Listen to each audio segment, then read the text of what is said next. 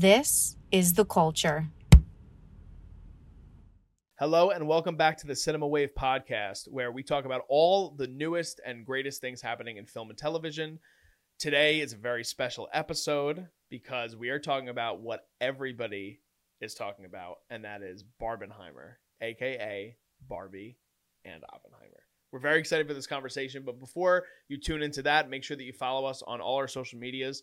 On Instagram, we are at Cinema Wave Media, as well as at _Culture Wave Media. And be sure to check us out on TikTok at Cinema Wave Media as well. I am one of your hosts for this episode, Darian Scalamoni. I am joined by Liz Seiko. Hey. And also producer Zach Miller. Howdy. All right. Let's jump right into it. Let's go. What are we talking about? Let's talk about Barbie first. Okay. I wore pink in honor of the lovely film directed by Greta Gerwig with an all-star cast. Of course, Margot Robbie playing Barbie. One of the Barbies, I should say. Ryan Gosling playing the main Ken, but there's tons of other Kens in the film as well. Yeah. So first reactions, we'll start with you, Liz.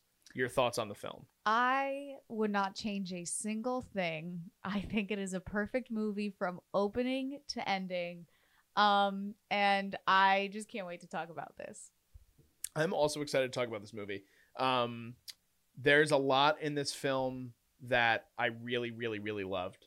I don't think it hit me the same way that it hit you, but I'm excited to get into a deeper I know. and in-depth conversation. But before we do that, Zach, your quick thoughts before we jump into the in-depth conversation? I did really like Barbie. It exceeded my expectations. My expectations were already pretty good with it going in, given the cast and Greta Gerwig behind it. But I think it definitely hit different marks that I didn't expect it to. So it really surprised me in that way, and I really came out of the theater enjoying it. So yeah, back to you. All right. So let's start with the journey that this film went on. Let's start from the beginning. So this movie was produced by Mattel, which is the toy company that creates the Barbie dolls. Created the Barbie dolls back in, when were Barbies created? Do we know? Let's a little fun fact to start us off. The 60s? 50s, 60s. So Barbie first doll came out on March 9th, 1959. Okay, very, very close, Zach. And fun fact, the first Barbie was in the black and white striped outfit that the opening shot Sequences. Of Margot Robbie's Barbie is wearing. So okay, awesome. That's great. I love that. The authenticity of that is awesome. So the film was originally was a Sony picture. Sony owned the rights to it, and the original interpretation of what Barbie was supposed to be was supposed to star actress and stand-up comedian Amy Schumer. Yes. Which would have been a completely different film entirely, I believe. And we'll get back to that in a little bit. But this version of the film, which we finally get in 2023, it was hyped for a very long time. And again, as you'll see in the title of this video, Barbenheimer is a big part of that because of the campaign on social media and the remarkable marketing that this film had since its inception. Huge. But Greta Gerwig directs, one of the only and well-deserved female directors to ever be nominated for Best Director at the Academy Awards. Her first film was Lady Bird, big indie, starring Saoirse Ronan. Then she did the Little Women remake, which I love that movie so much. And then Barbie is the third film she has done. She co-wrote it with her partner, who is another acclaimed filmmaker in his own right, Noah Baumbach. If you guys don't know, he did Marriage Story. It's probably the biggest movie he did. And Margot Robbie was cast in the role once Mattel got the rights back. Other people just in the film really quick, just to go over. Well, I do want to add one thing to that. So not only was Margot Robbie cast, but she actually was the one who reached out to Mattel and was like, I want my production company to be on this to produce it. So she had her production company, Lucky Chap, kind of spear this into existence. And then once she was on it, I think that's when Greta, what I was reading was Greta came on as the writer. And then eventually, once the script kind of was getting a little bit more solidified, was when Greta was like, okay, I'm also going to direct this as well. Okay. So Margot she did this. She made this happen in the beginning. She did. Yeah. I really respect and love too for her first big budget film to be something that's not in like the comic book realm, or something that's like, again, like one of those tentpole type of Mhm. things like Jurassic Park, or doing something that is like, again, Barbie is an IP, right? But it's making a wholly original idea within this very meta movie. Yeah. Just going over the cast list really quick, some of the other Barbies and Kens that I'm sure you guys have recognized. By the way, if you guys just want to give a quick, we are going to go into spoilers at some point. We will remind you when that happens, because this is a very in-depth discussion on both Barbie and Oppenheimer, so you've been warned ahead of time. Margot Robbie, like we said, is the titular character of Barbie. The other Barbies in the film are Issa Rae, Kate McKinnon, Alexandra Shipp, Emma Mackey from Sex Education, Harry Neff, who was one of the, I think, only standouts from The Idol, which we've talked about. Yes, literally. Sharon Rooney, and then those were like the main Barbie. And then Dua Lipa has a very small part as a Barbie as well. In terms of the Kens, we have Ryan Gosling, who's the lead Ken, but we also have Simu Liu from Shang-Chi, Kingsley Benadir, Scott Evans, Nakuti Gatwa, who is also from Sex Education, and then a really quick Ken Merman cameo from the one and only John Cena, which was incredible in itself and total. I didn't know that he was in it as a cameo. Yeah, and I think that they were talking about the reason they were able to do that was because Margot and John Cena know each other from the Suicide Squad, which James Gunn directed. Oh, okay. He played Peacemaker. She played Harley Quinn. So that was cool that they were able to collaborate. Come Yes, together. him popping out of the water as a merman was everything. peak cinema, I would say. So just a quick question too for you, Liz, in terms of, let's talk about the overall story of the film. What were some of the reasons why you loved this film as much as you did? I just think that this film,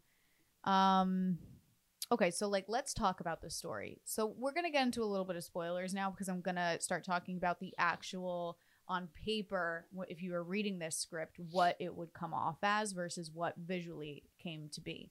So the actual storyline is that there's this Barbie land world that it's connected to the real life world. And these Barbies that live there are kind of humanized versions of the Barbies that people in real life are playing with. And so what happens is Margot Robbie's character eventually starts malfunctioning, and she goes to kind of what they call Weird Barbie. Weird Barbie. Yeah, that's Kate McKinnon's character. I can't even name a better casting than her as Weird Barbie. It was perfect. I think she leaned into it incredibly, and just gave us everything that we could want from it. I also think it's such a great homage, because, I mean, did you guys play with Barbies at all growing up, or like know anybody that like, did you have sisters that like grew up with them at all? I did not. I had girl cousins that played with Barbies. Okay. I was more of a wrestling action. So I'm gonna tell you guys that you damage your Barbies when you're younger. My sisters and I, we would cut their hair. It would be chaos. We'd draw on them to give them like nail polish. We'd draw it on their faces to give them blush and like makeup. And then we'd give them baths and like destroy them. And so with Weird Barbie, it was just such a great moment to be like, oh my gosh, yes, like that is actually what happened in childhood, like with these dolls. It wasn't just like, oh my god, I love my Barbie, I want to take care of my Barbie. It's like, no, you beat your Barbie. Like you put her through it. And so I loved that moment. But anyways, so she goes to Weird Barbie to be like, what's going on with me? I have flat feet. Like I'm not flying anymore. My toast is getting burnt. I'm drinking like sour milk. And Weird Barbie explains that the connection to the real world is something's happening with the person that is playing with her specific doll. And that in order to fix herself, she needs to go and fix kind of the human that is playing with her and see what's going on and like reform their bond and their connection. And so then it starts this incredible story of Margot going into the real world, and then Ryan Gosling's Ken following with her because he just is infatuated with her and wants to be her superhero in a way. And then it goes and follows them into the real world. And I I think another note to say is that in Barbie Land, they all are under the assumption that they kind of like saved the world by bringing. It's very much a matriarchy. Yes. Yeah. And that they saved the world by bringing Barbie into the world and being like, we've shown that like women can rule and women can just run an entire country and world by themselves. So Barbie's coming expecting like the red carpet rolled out for her. People are going to be like, oh my God, Barbie, like you saved us. Like you showed us what we can do. And she shows up in a world that is very patriarchal. And she becomes very self-conscious. And it's kind of like the veil is lifted over her of being like, oh my God, I just came from a world that I was not aware of anything. And now I am hyper aware of not only the people around me, but myself now. And so that I think is an interesting point that we'll talk to more of. But then on the opposite end, it's Ken's like unveiling of seeing like a world that is run by men versus a world that he's been in, Barbie Land, that's previously been run only by women. So then that goes into a whole different storyline, which we'll also get into. And then the story keeps going into Barbie trying to find the girl. She ends up finding her. There's a big surprise that the girl ends up not necessarily being the young girl that she finds, but it ends up being her mom that is the person that played with the Barbie the most. And then they come back to Barbie Land to chaos unveiling because Ken is trying to bring patriarchy ruling to Barbie Land. And so I just think I think this movie brought much more than anybody thought it was going to bring. I think that a lot of people knew it was going to be a fun film that was going to have good laughs, but I don't think people thought that it was actually going to talk into these big topics of patriarchy versus matriarchy, and then also just life existence. And also talking about like big corporation versus like regular people and how big corporations just see people as money versus like everyday people are just trying to survive kind of. So that's why I loved it, but a lot to digest. I kind of just went on a rant, but So, and then I definitely want to hear Zach's take as well. So I think that a lot of what you talked about worked for me on like a holistic level. Like I really, really appreciated and loved the care that was given to Barbie Land and just how different that felt, yet so big and so broad of a universe. That those meta-isms, for the lack of a better term, is what I really appreciated about the movie and kind of the world building that Greta was able to do. And just, again, like the supporting cast, again, Gosling and Margot Robbie are fantastic in the film. Yeah. But all the other Barbies and Kens being able, and the production design in particular, is able to make this feel like you're immersed in, like, again, like you're playing with Barbies. And like as someone that didn't play with Barbies, like I was like, oh, this is exactly how I could imagine a young girl feeling and imagining in her own right. Playing with those dolls, like at least when I was, again, like I talked a little bit, but like when I was a child, I used to play with wrestling action figures, and I would like line them up, and then I would imagine in my head like the moves that they would do. Yeah. So like I could like picture the ring, and I could picture the moves. Being immersed in that world was something I really appreciated and I really enjoyed about the movie. Even the splintering that you talked about with Barbie malfunctioning, I was like, oh, this is a fun concept. I can really get behind this. A lot of what happened in the real world, and I've been saying like the fish out of water storyline didn't work for me, partly because I think that the whole corporate aspect that you were talking about is something that I understood what they were going for, but to me it was unnecessary for the movie that I wanted. So again, you have to take the movie as a whole, right? Like, what movie did you want? I wanted more of the meta-isms. Like, and I thought the beginning and the end of that movie, and I do think that the human element of it was important. I don't think that the fish out of water storyline should have been cut completely. I just thought that the movie started to drag in those moments more so versus the other moments. Really? Because I Yeah. feel like it wasn't even that long that they were in like LA and like the real world. Yeah, see, I felt like, again, to me, it's like that's the whole. I could separate the movie into 3 acts by like Barbie Land, and then they go to the real world, and then they go back to Barbie Land, and that's Act 3. To me, that's how it felt. Now, again, in terms of runtime, I don't have the exact minutes and how many minutes logged in the real world. Was there a specific scene, or was it just in general the moment that they got there? Well, yeah, we talked a little bit off camera about this, did. but Will Ferrell we forgot to mention Will Ferrell's in this movie. Well, yes. He plays the president of Mattel. And when, like, even the moment where Barbie goes to the school and she goes to talk to the little girl who she thinks it is, like, I really like that moment. And again, just being able to interact with characters that felt grounded in the real world. And there are assholes and scumbags in the real world that, again, like you talked about with the corporations and that kind of commentary, they do exist. But there's an element of Will Ferrell just being someone that is a heightened actor in general. And I feel like, again, I do understand Greta was probably like, yeah, you're Will Ferrell, improv whatever you want. But to me, it hurt the movie, and the real world aspects that worked for me were the more humanistic parts. Like when Barbie is sitting on the bench. We'll get into that scene in depth. Yeah. But Barbie's sitting on the bench with the older woman, and it's a very important scene. I know Zach wants to comment on it too, so we'll jump to him in a second. But those kind of moments really worked for me, and it pulled the emotion out, even as like as a man, as like a human being, seeing that and the important connection that was Barbie and that old woman sitting on the bench. That worked for me. The ridiculousness of the whole Mattel and like even the whole scene where they're chasing Barbie, to me, like, just didn't work. So all of that stuff, and it doesn't completely ruin the movie for me because, again, and this sounds like it's negative, but I promise it's not. I really, really enjoyed the movie, and I can't wait to talk about more of the positive aspects.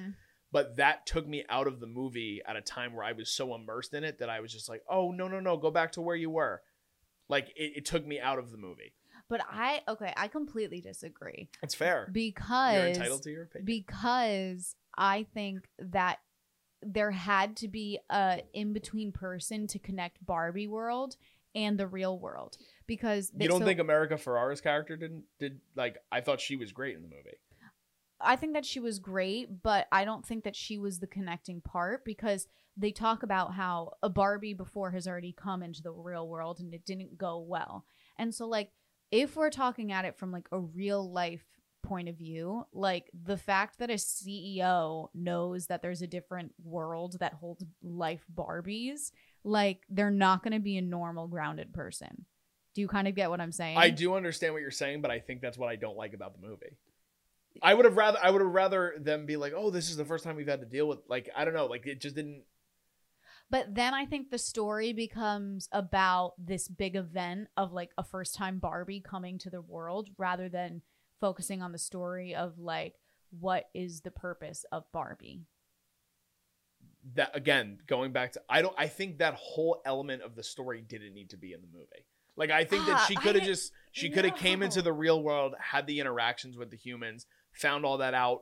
Like, she didn't need to find that out because of his character, in my opinion. Again, to be fair, the biggest moment that happens with the Mattel storyline is her sitting down and having a meeting with the woman who's portraying the woman who created Barbie, who is in a side room in Mattel's headquarters. She could have ran into that woman at any point during any chase sequence or anything. The whole Mattel part of it, in my opinion, just was so unnecessary and didn't need to be in the movie. I completely disagree. So I want to know what Zach thinks. let's jump to Zach. I want to hear Zach's opinion.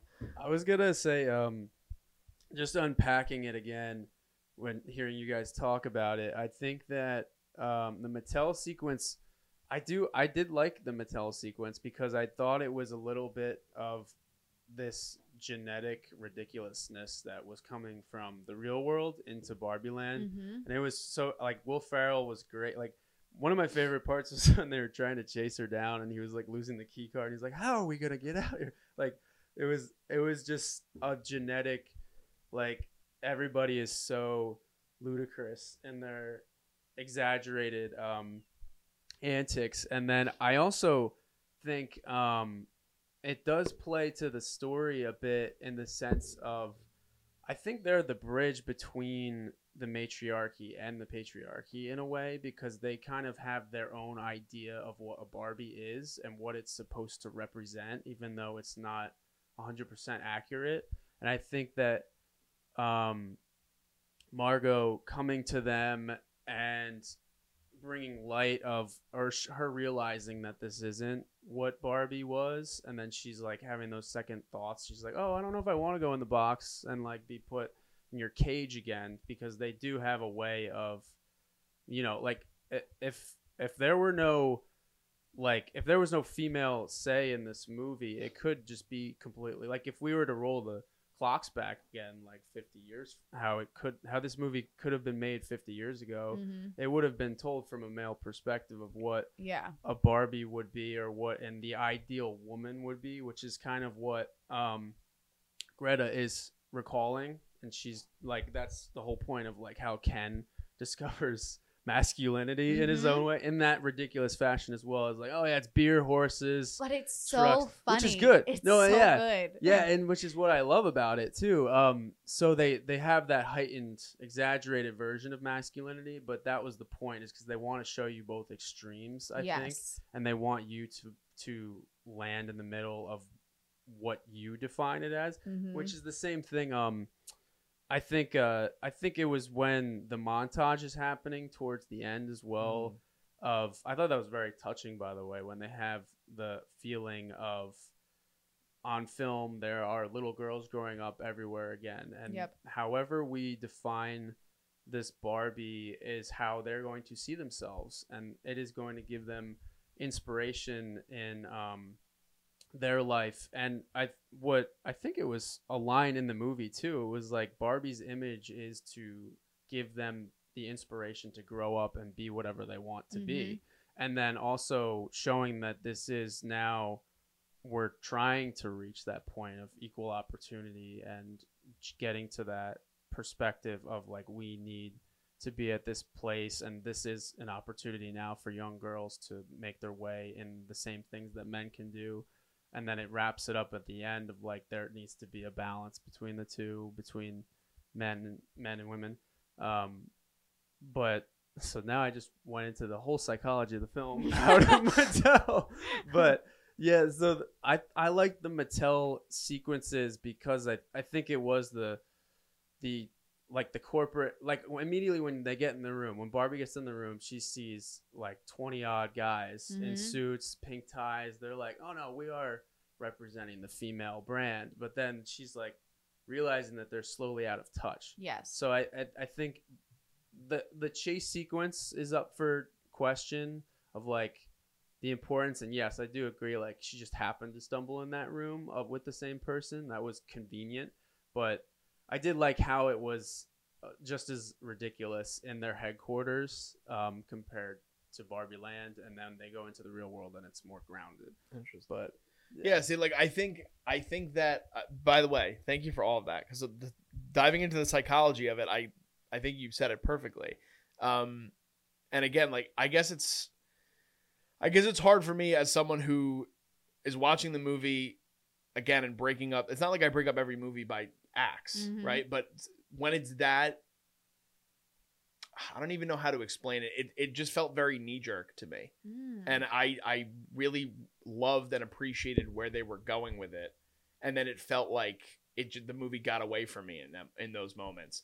And I that upset me because of how much I enjoyed so many of the other elements of the film. So I don't know how else to explain it other than I just think that like there were elements of the Mattel sequences that I did enjoy. Going back to what Zach said about the box, like that was something that that was a great visual representation, and I'm like really happy they showed that again, like right before, and they did it in a creative way with, again, the way that the toys are made, right? They have the twisties, like trying to kind of lock her into place, and she was like, no, something doesn't feel right.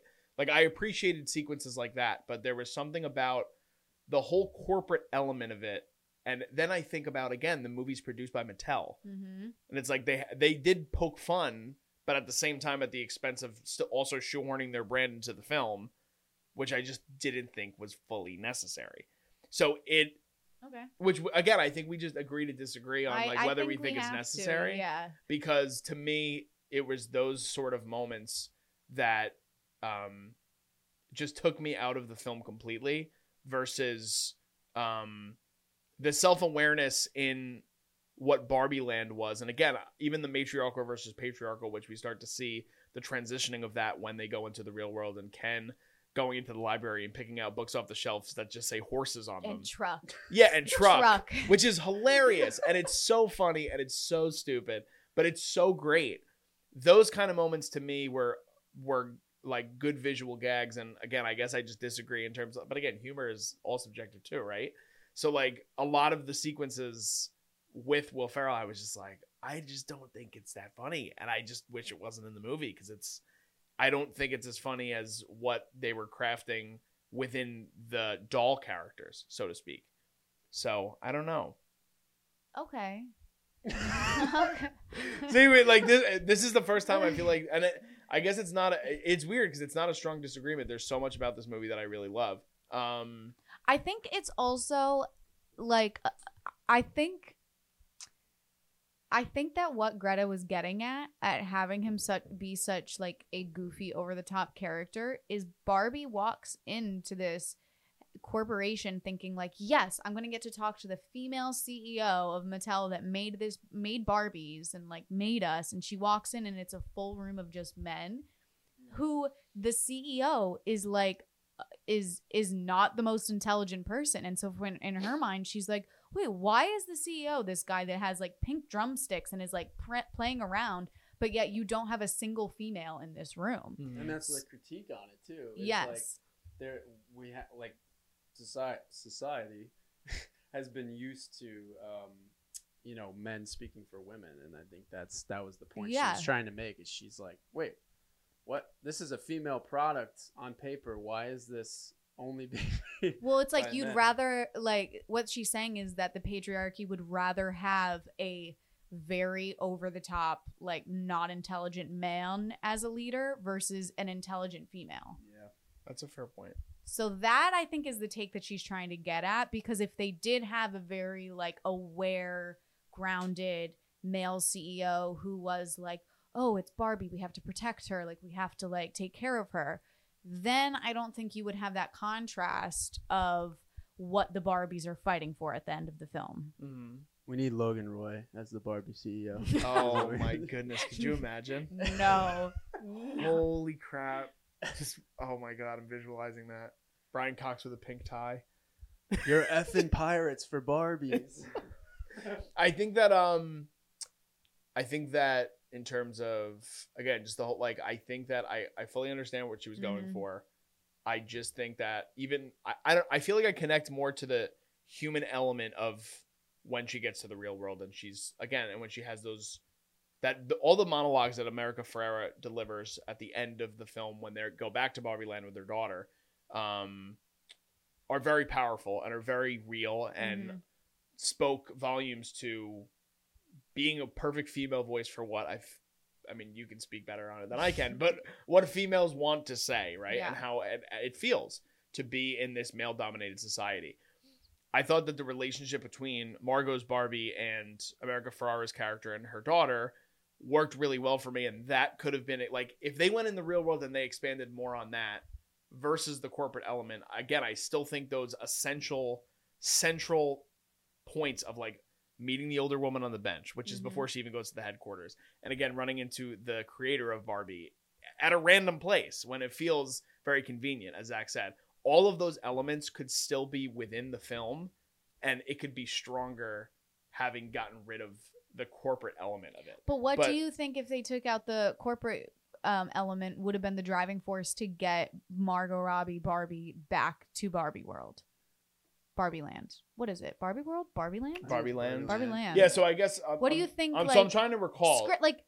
Script, like point wise, what do you think Greta could have written as the catalyst? All right, so I'm trying to recall. Forgive me for not being able to remember exactly. Is it that she, in the real world, then gets to a point where she realizes that Ken... No. So they're driving around and they're in that car chase because she's trying to escape from Mattel. Yes. And they're like, we don't know where to go. Like, they're chasing us. And she's like, oh, I know where to go. And so she's like, we just have to get on roller skates right now and go back to Barbie Land. Okay, so and the question you just asked me is the driving force. If they got rid of the corporate element of Mattel, what do you think would have been that driving force then to bring them back to Barbie Land? Well, you just explained that they just go to Barbie Land just to escape. But what would they escape if they What took would you replace? What would you replace if they took out the corporate? I just don't think you need an escape sequence. I think, again, like, she's going to the... You got to remember, she's going to the real world to have this relationship, or the main driving focus in the inciting incident, I guess, right, is that she's going into the real world to fix herself because she doesn't want to feel all these things that we talked about where she feels like she's like splintering in her own Barbie land, right? So then she tries to have this relationship with this little girl. We find out that it's not her. She's actually like the one that is, it's not her Barbie. Yeah, it's her mother's. And that you find out later on when they're in Barbie Land that she's the one, and then they have that serious connection, right? So it's a corporate commentary that is in the movie, and it's important, and I understood exactly what its relevance was. But I just didn't think it was necessary because, again, her going back to Barbie Land at that point is to take out Ken and his Mojo Dojo Casa house. No, it's to escape from the corporation. Because she doesn't know that Ken went back, like, with a total different mindset until she gets there. No. I understand what you're saying, but I'm saying like that. I don't know if I would have made the central point then to escape Mattel. To me, it would have been to have this human connection with. At this point, she still thinks it's the little girl, and then she also has this human connection then with America Ferrera's character, which is another sort of climactic point. Like, I don't think the film has one climax. I think it has multiple climaxes, and you kind of see it towards the end of the movie when. Even like at the end when they trick all the Kens to get Barbie Land back to a matriarchy, there's a very central important thing at the end of the film where Barbie is like, no, Ken, like you have to find yourself. And it's not about you trying to chase after me. Like you're your own person. Very much how she found herself with the group element and like working together as a like female empowerment. Yeah. So to me, again, I just don't know if it's necessary. Like, I guess it's necessary to what this film is. And I just don't know if I liked that part of it. Okay. If that makes sense. I will calm down now with this with this topic of Barbie. Well, you were talking about the production design specifically, but do you want to also talk about the other filmmaking aspects, like especially the Easter eggs that they included into the film? So do you want to touch upon that? Yeah. Well, there was so we were kind of the three of us looking at some of the references that Greta Gerwig decided to add to it, and the biggest one is the opening, and it's 2001: Space Odyssey, and almost shot for shot, it is exactly Stanley Kubrick's epic from the 60s, and it was such a great comedic parody on just how the birth of Barbie changed the world, or the image of like being a woman and just playing with a doll, like literally throwing out all their old dolls, breaking them.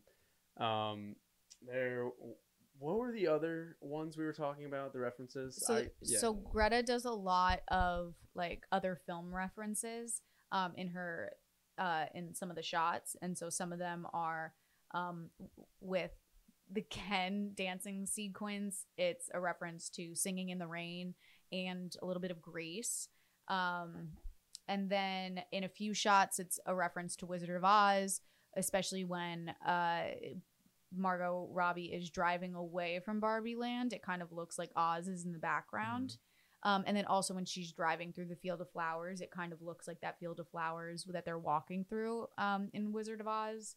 The Matrix, so there's a moment when Weird Barbie is saying like, do you want the high heel shoe or the Birkenstock?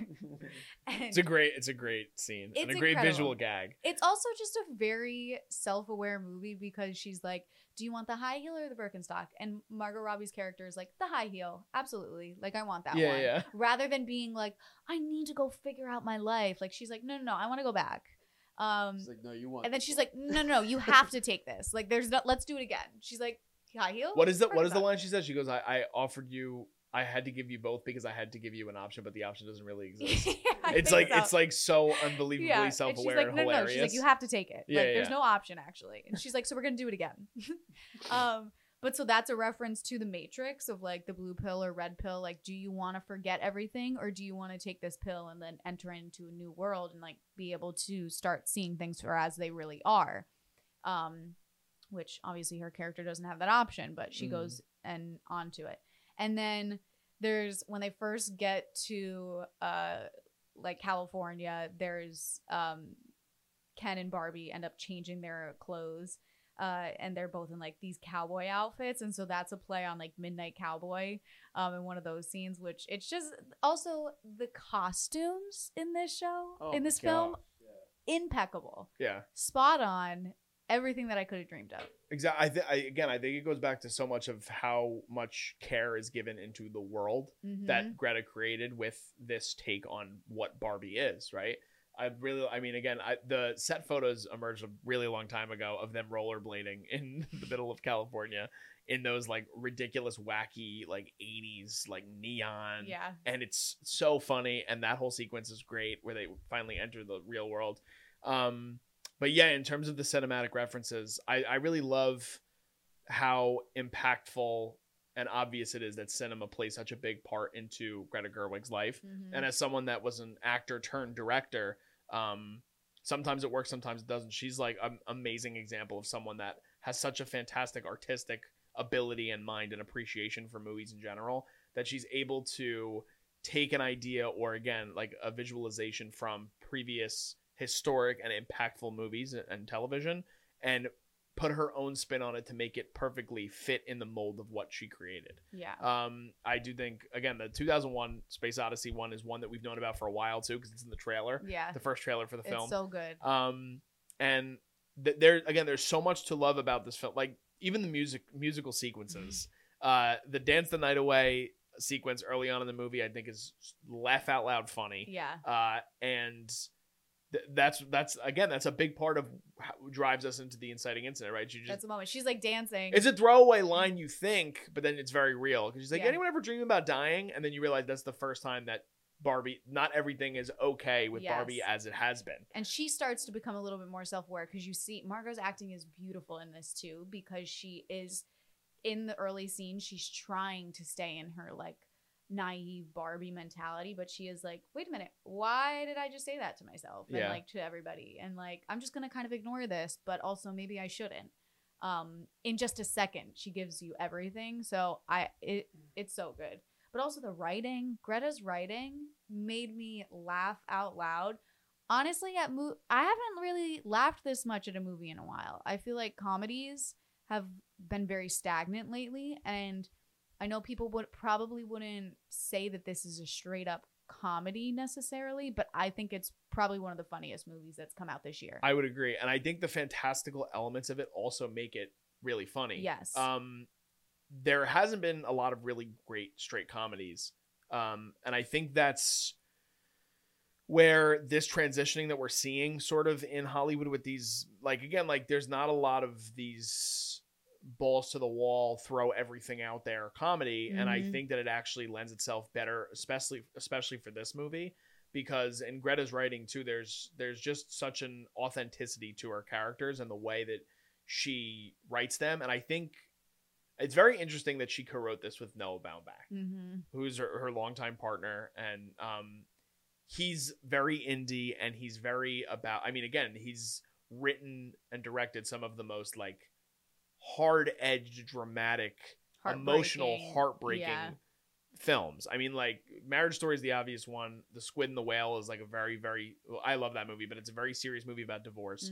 And the two of them being able to, like, I imagine them just sitting and writing this film together and laughing at how ridiculous it is, but at the same time being able to, and it's not even shoehorning, because there's a very obvious intent on having these heart-wrenching or tender moments throughout the film. I saw it with my girlfriend. She was like in tears at the end, and it was for so many reasons. But again, that element of I want to go back to the scene at the bus stop, which we touched on a little bit. she's able to, in her writing, going back to what you were saying, Yeah. Greta's able to show so much and tell so much by doing so little in that scene. And Margot's performance in that scene alone is remarkable. First of all, I think I agree with what you were saying. She's fantastic in this film. I can't visualize anybody else playing the part. Yeah. I really not can't. with this script. No. Which I do think, I mean, Greta wrote it with Margot in mind because they teamed up. So yeah, this script, I can't picture anybody else. Yeah. And I think that the emotion that comes out of that scene at the bus stop, just with a single glance, and just saying that this woman is beautiful, and a moment where so many of us, I feel, want to say that to other people all the time, but we don't say it enough. And again, just bringing like the tear to her eye, like there's an emotional core to that I think only Greta is able to grasp and display the way that she does it in this film. Yeah, and I think Greta's come out and said that they wanted to cut that scene initially, and she really fought for it because she said, like, I won't know what this film is about if that scene gets cut. And I think it's also because that's the first moment that you really start to see that change, the psychological change in Barbie, where she starts to realize, like, oh, I've been living in this bubble of just youth and beauty, and like there is beauty as life goes on, and like I won't ever change if I stay in Barbie land. I won't ever see life evolve. I'll just stay where I am and nothing will change. So I think that's then the catalyst for her kind of going on this hunt of trying to find meaning and like what is she supposed to do, and kind of the veil has been lifted from her, and does she want to cover her eyes back and go back to the mental state that she was in of just being some naive person that doesn't question, or does she want to take that leap into life and really start to just go into a world that she doesn't know but she's excited about? Zach, did you have anything on that sequence in particular? I was just gonna kind of add to what you guys were saying, but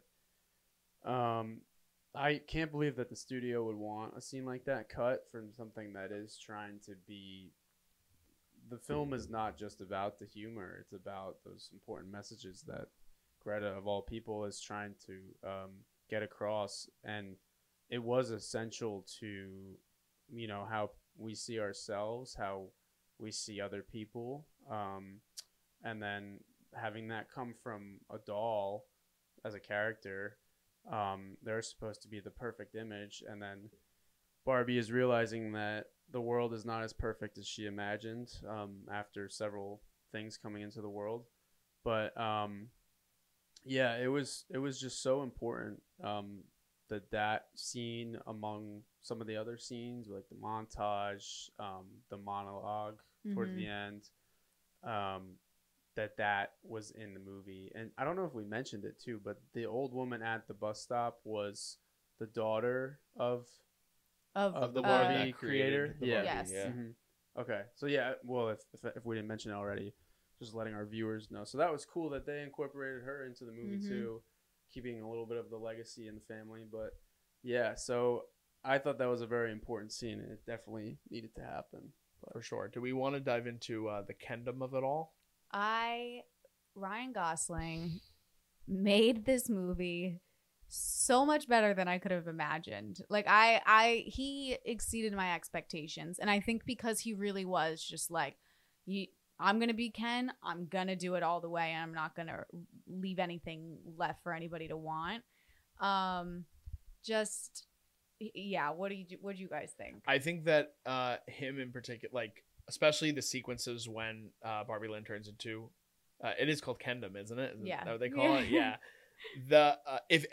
Almost any other actor plays that part, I think it comes off hokey. Yes. And I think that he does it in such a, again, it's a playful ridiculousness, but there's also an element of it that is serious. And I think that both of them should get nominated. I hope they both do. I do too. Margot and Gosling. I think Gosling's part is obviously a little more showy because of the extremes. Like Margot's part and her role, I think, is more important, essential, and has a lot more depth to it. Yeah. But she needed to be grounded in order for the heart of the story to actually come through. I would agree. but I think that this is one of Gosling's better performances because of the extreme nature that and journey he goes on as a character that you see again from, I mean, like every line delivery to me is funny. Like, and it doesn't matter if he's yelling something ridiculous or like early on in the movie, he's like, I'm thinking I'm staying over tonight. Yeah. And she's like, why would you think something like that? And just like, even something as little, and again, goes back to the writing and how brilliant the writing is for this movie, which I don't know if you guys saw, they're on like a interesting campaign right now, early Oscar talks, whether they're going to go for adapted screenplay or original screenplay. I don't know exactly why that is, but I know that one of the films that they said suffered from this in the past was Lego Movie. Because I guess it could technically be like Lego Movie is another film that I think they went for original screenplay, but they could have gone for adapted screenplay because it's based on an IP, I think. Okay. Don't quote me on that. Okay. But they're contemplating it, and I think Greta should go for original. Interesting. I think she should. I definitely think that she should because it's her original screenplay, but I think they have a better chance of maybe not, because one of the films we're going to talk about is technically going to be adapted. Yes.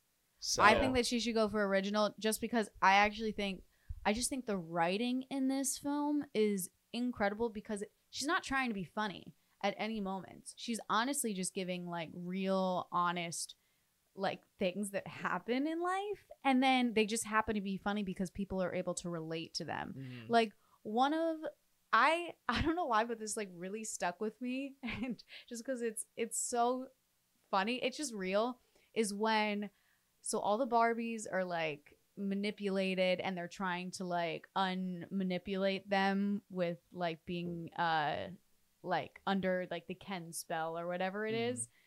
And so they're doing all the things like, oh, you need to pretend to be like bad at a sport so that they can help you. But one of my favorite parts was like, you need to ask them to explain the Godfather to you. And I died at that because it's not a funny line. Like if somebody said to you like, oh, like a guy's going to explain the Godfather to you, like that's not necessarily a punchline, but because I think so many people are able to relate to that in a sense, that it becomes funny. I also think she was so aware, like the one line where she was like, when they're trying to make that connection of like Barbie doesn't feel pretty anymore, and then they say like, note for the producers, if you're trying to make this like stick with the audience, don't cast Margot Robbie, which is just a level of awareness as a writer that in order to have that, it makes the audience appreciate you more because you're like, wow, you don't think we're stupid. Like, you know that we're on the same level as you, which I just love. And there's such a level of trust between the cast and the crew, too, that they're able to be playful in a moment like that. And I love how you just touched upon being, again, the film is obviously self-aware. Very, very self-aware. But it doesn't explain things to you in a way that it makes you feel stupid. We had a conversation about this last night. Yeah. But I can't stand films or any piece of, like, conversation or anything like that where someone tries to explain something to you to make you feel stupid. And I think that, again, there's such a care given to the writing process. And writing, I think, is so important to Greta, like maybe more than directing. Like the story is so essential to her, and that's why I think this film is a major win in terms of everything. Zach, what are your thoughts on Greta's whole take on this as a whole? And then if you want to dive into the box office of it all, because I mean, a historic first week for this film. We're not even at a week yet when we're recording this. But, I mean, the film is breaking records everywhere. First weekend blew everything out of the water. Crazy. Yeah, so just based off the stats, opening weekend, this was also historic for many reasons. But for Greta, this is her biggest opening film, the biggest opening for any female director domestically. Brought in $155.5 million. Yes, get it. Yeah, and it passed Captain Marvel, which was a couple of years ago. Anna Boden had brought in $153 million. And not to cut you off, but Captain Marvel is also not a wholly directed female film because Anna Boden does films with, I don't know if it's her partner, Ryan Fleck, I believe is the other director, but they co-direct on everything. Okay. So this is a wholly female-fronted directing job. So yes. Yeah. And then just, trusting Greta of all people too with a female led image of Barbie was very important. I think it also proved that to its success. Like, I think if you did take Margot and Ryan out of the equation, the performances would have been different, but I think people still would have backed a Greta film from the start. So this was a very important film for many reasons we kind of went over, but it also received a 90% audience and critic score on Rotten Tomatoes, which I don't know if anyone expected it to be that high. I did. You did. I did. I was probably predicting like a 75 to like 85 range, or like maxing out at 85. Just because I didn't know how critics would see it. But I mean, 90% is awesome. That's 100% fresh in my mind. But yeah, so great week at the box office, especially for going up at the same time against Christopher Nolan and Oppenheimer. Yeah. And that was the whole social media competition. Do you guys think that's what contributed to this being such a successful film its first weekend? Is that kind of like, ooh, I gotta go do a double feature? I think it contributed, but I don't know if it was the sole reason that it did that well. And it actually made almost double the amount that Oppenheimer did. It's more of a commercialized movie than Oppenheimer is. Yeah.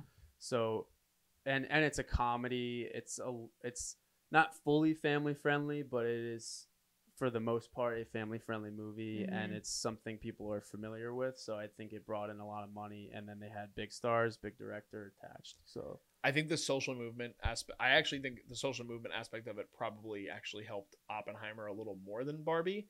But I think that the one thing I think we can all agree on is having movies that are not wholly original, because again, Barbie is based on an IP, and we'll get into a larger discussion about Oppenheimer in a little bit, and that's based on a real person.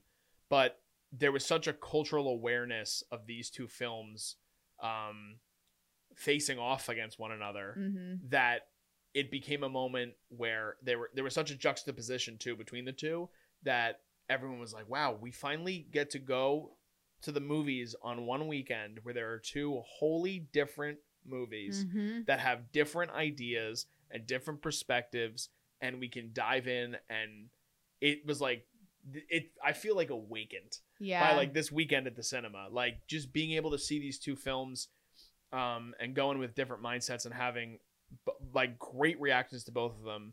And I think, again, it paid off not only financially, but again, as Zach just touched on a little bit, the critic score and the audience score at a 90% is huge on Rotten Tomatoes. But I think both of these films critically are going to prosper. I think there's going to be these films are going to be in the conversation from now until Oscar season, which I guess is in like February. Yeah. So like we're going to be doing this for a while. And I think the rewatchability to these movies are going to continue to gross a lot of money. I want to go see Barbie again. I do too. The other thing with Barbie, again, has made more money than Oppenheimer, but it's a movie that is a lot more digestible than Oppenheimer because of its runtime and because of the playfulness and the humor to it. So I think that I did think it was going to end up around that score, and I'm glad that it did, because I think it's a really great movie. Is there any other last minute things we want to talk about? Do we want to give scores? I will say, going into this discussion, I had a lower score, and now it's higher. Ooh, So okay. I still stand by my statements, but it is a higher score than I originally intended. what's your score? You started off. My score for Barbie would probably be an 8.4. You out did of go 10. higher. I did because go you told me higher. something lower I yesterday. did. So I'm at an 8.4 for Barbie. I think that, just really quick, just touch, because we're going to talk about this movie, like I said, for a very long time coming into Oscar season. I'm hoping for writing and directing nominations, hoping for a Best Picture nom, based on what I've seen so far. Margot Robbie and Ryan Gosling. The soundtrack, I guess, like a love song. it. I don't think the score, because it's very poppy, and I think that's the point. I don't think it's gonna get like a score nomination or anything. because they're two different things. Yeah. I hope so. I love the soundtrack. But it's different. Soundtrack is technically different than the score. compositions. guess. Yeah, I think Dua Lipa's song will Yes. get a nod. I as the- think- I think I'm Just Ken. I think I'm gonna agree with Liz. I think I'm Just Ken probably gets the original song nomination. Oh. That's just what from what I think. see on social media, that people are like, yes, give it to me. And Like, I do that's the again. song that I think want. they want the Academy is definitely gonna want Ryan Gosling up on stage performing because that. then they can get more views. Exactly. Like they need people to come back Yeah. to watching the shows. Yeah, and then production design again. I hope it gets a nom. So I'm hoping. I really really love the I movie. think Greta will get directing too. Yes, did I not say that? I thought I don't. did. I don't know think if you you got did. to. I hope. that. I definitely hope and think she deserves a Best Director nomination.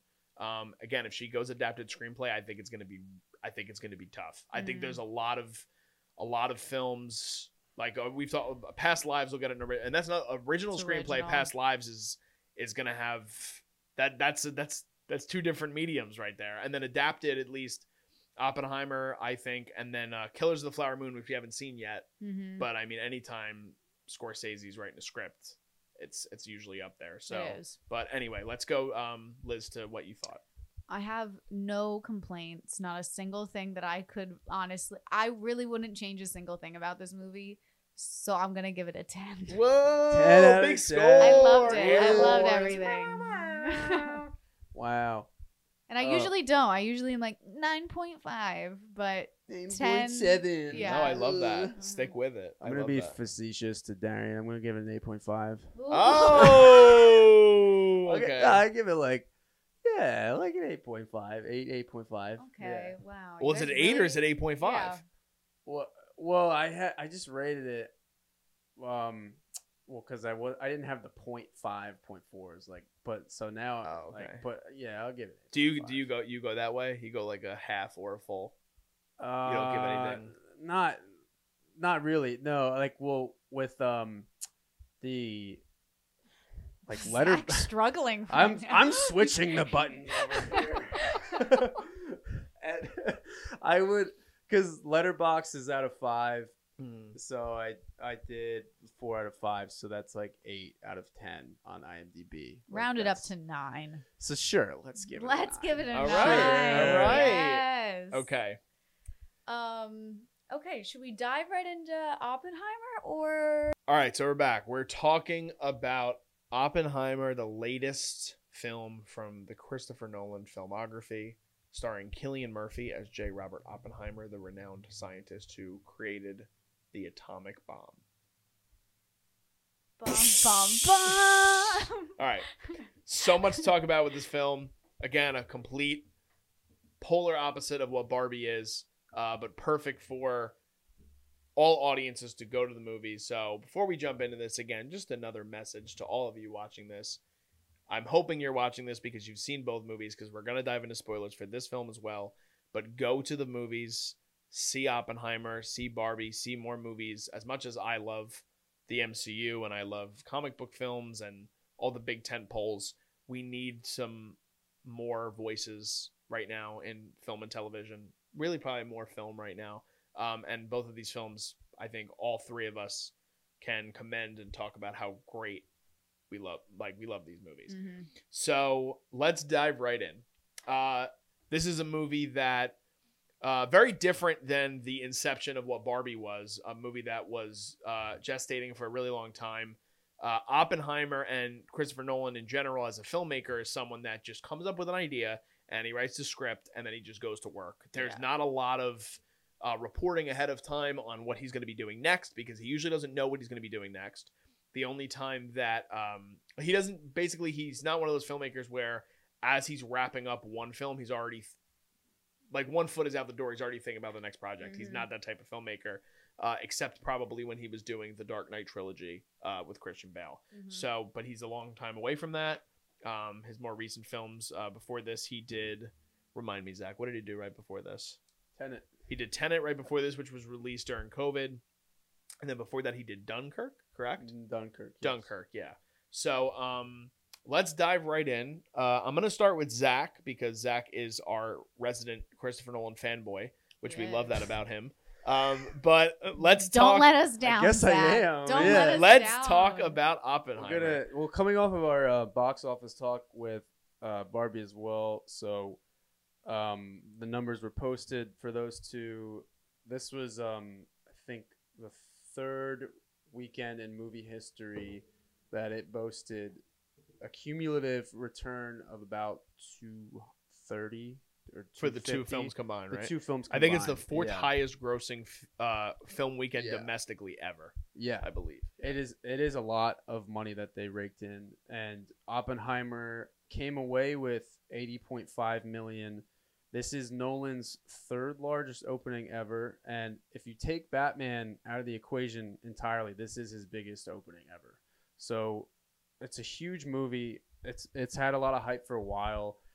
I was a little surprised that it did make this much money on opening weekend, given the runtime of it. I thought that 3 hours would dissuade a lot of people from seeing it, as a general audience member. Yeah. But I was really happy to see that it made that much money, and the budget was for me. This is very surprising because it's at only $100 million, and especially that it was shot on 70 millimeter IMAX, which is the highest quality that you can get in film technology at the moment. It is the most expensive film stock that you can use and then also they had to do a 3-hour film, so that's who knows how many hours of footage that they actually amassed. Well, the film, I Yeah. don't know if you saw it, the film actually only took 47 days to film.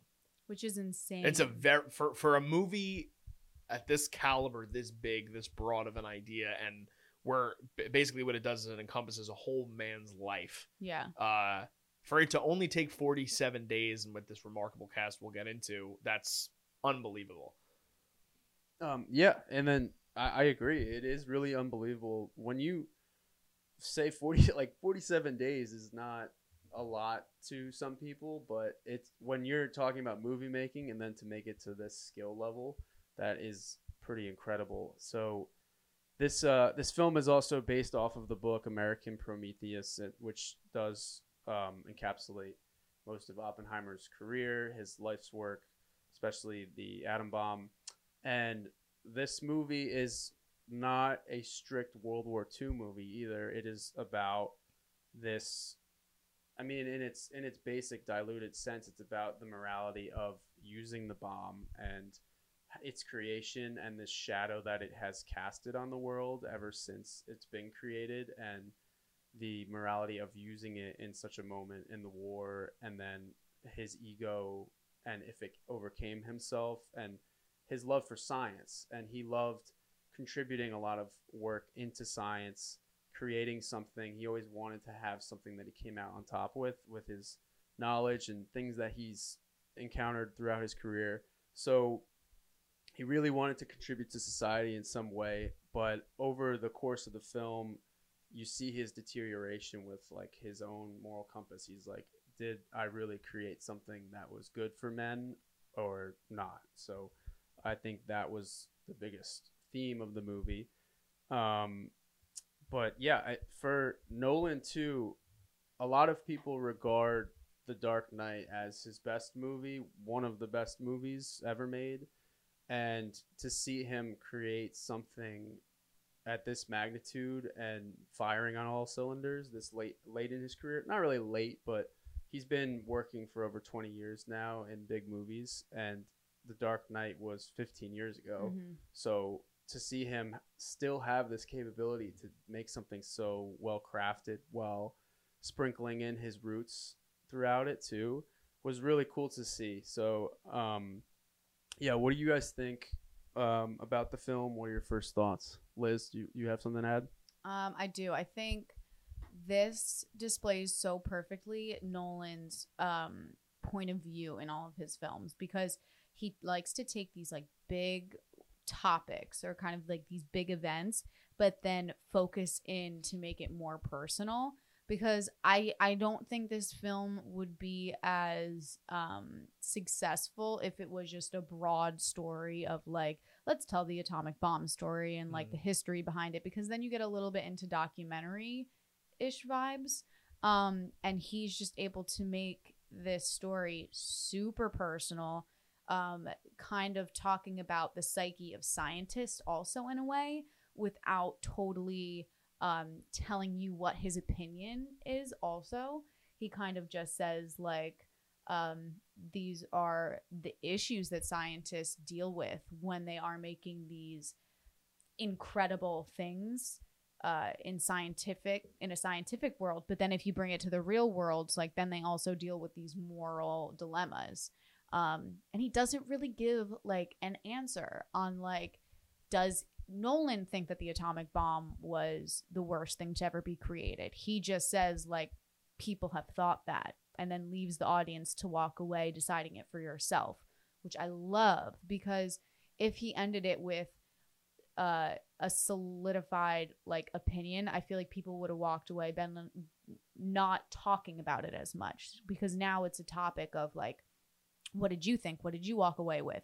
Like, the dilemma is crazy if you think about it. Like, here he made this incredible thing that he should be going down in history as like one of the smartest people to ever create something. But then at the same time, it's like, he made something that completely changed our entire world. That's a great point about like just as a filmmaker too. Mhm. And if you stitch a fixed opinion into a movie, I think that's where a lot of people get lost, or they check out and they're like, oh, this wasn't really for me. Or like, a lot of people do want to walk into something and make their own opinions on it. Yes. And then especially for movies that you want to escape reality from, or, you know, this is a nonfiction movie. Like, this all really happened, but he still crafted it in a way where you could deduce your own opinions about it. So I thought that was really cool. It's a good point. Yeah, so I loved that. I feel like all of his films do that, but I think this one specifically,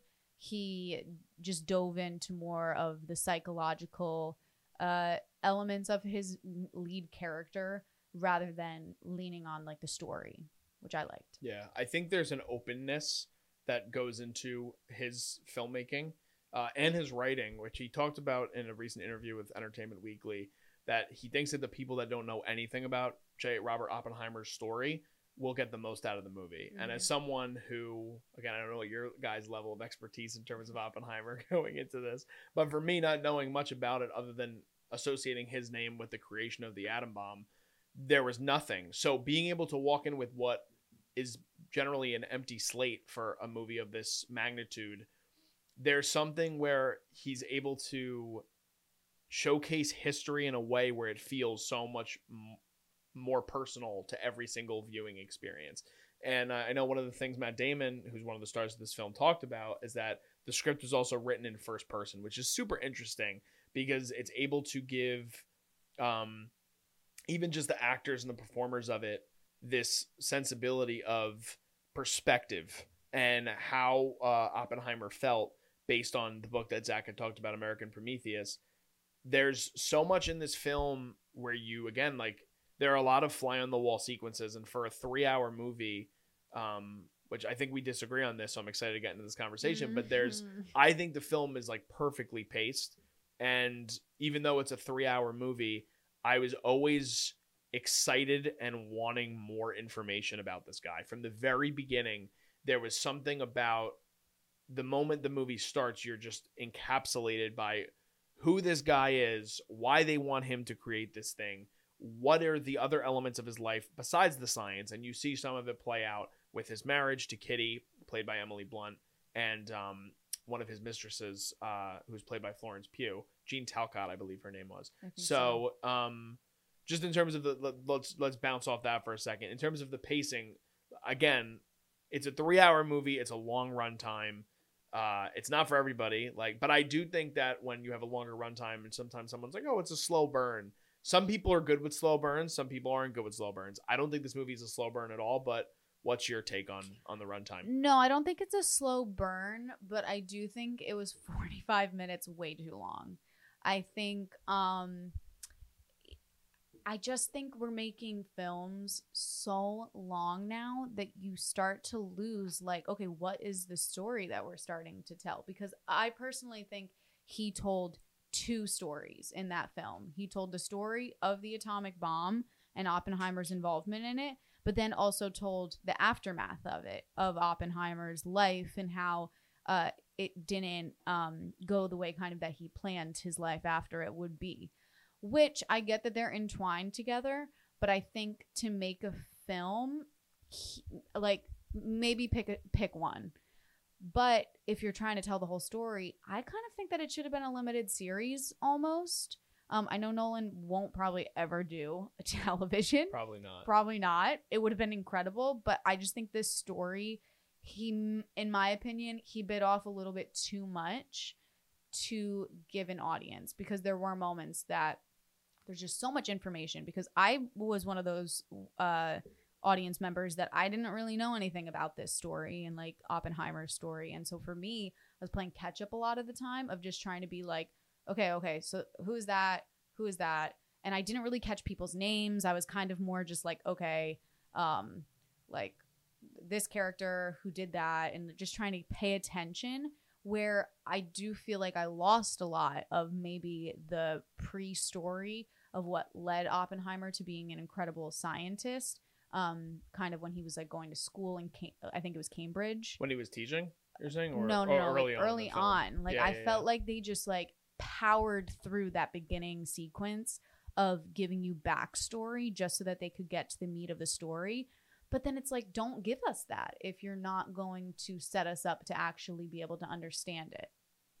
But you don't think any of seeing some of his upbringing, and again, like some of his actions as a human being, right? So again, like you start to see his ties to the Communist Party, which eventually comes up as a major plot point towards the end of the film, when I don't want to call it a trial, and I know it's called something. Do you know exactly what they call it when he's being questioned?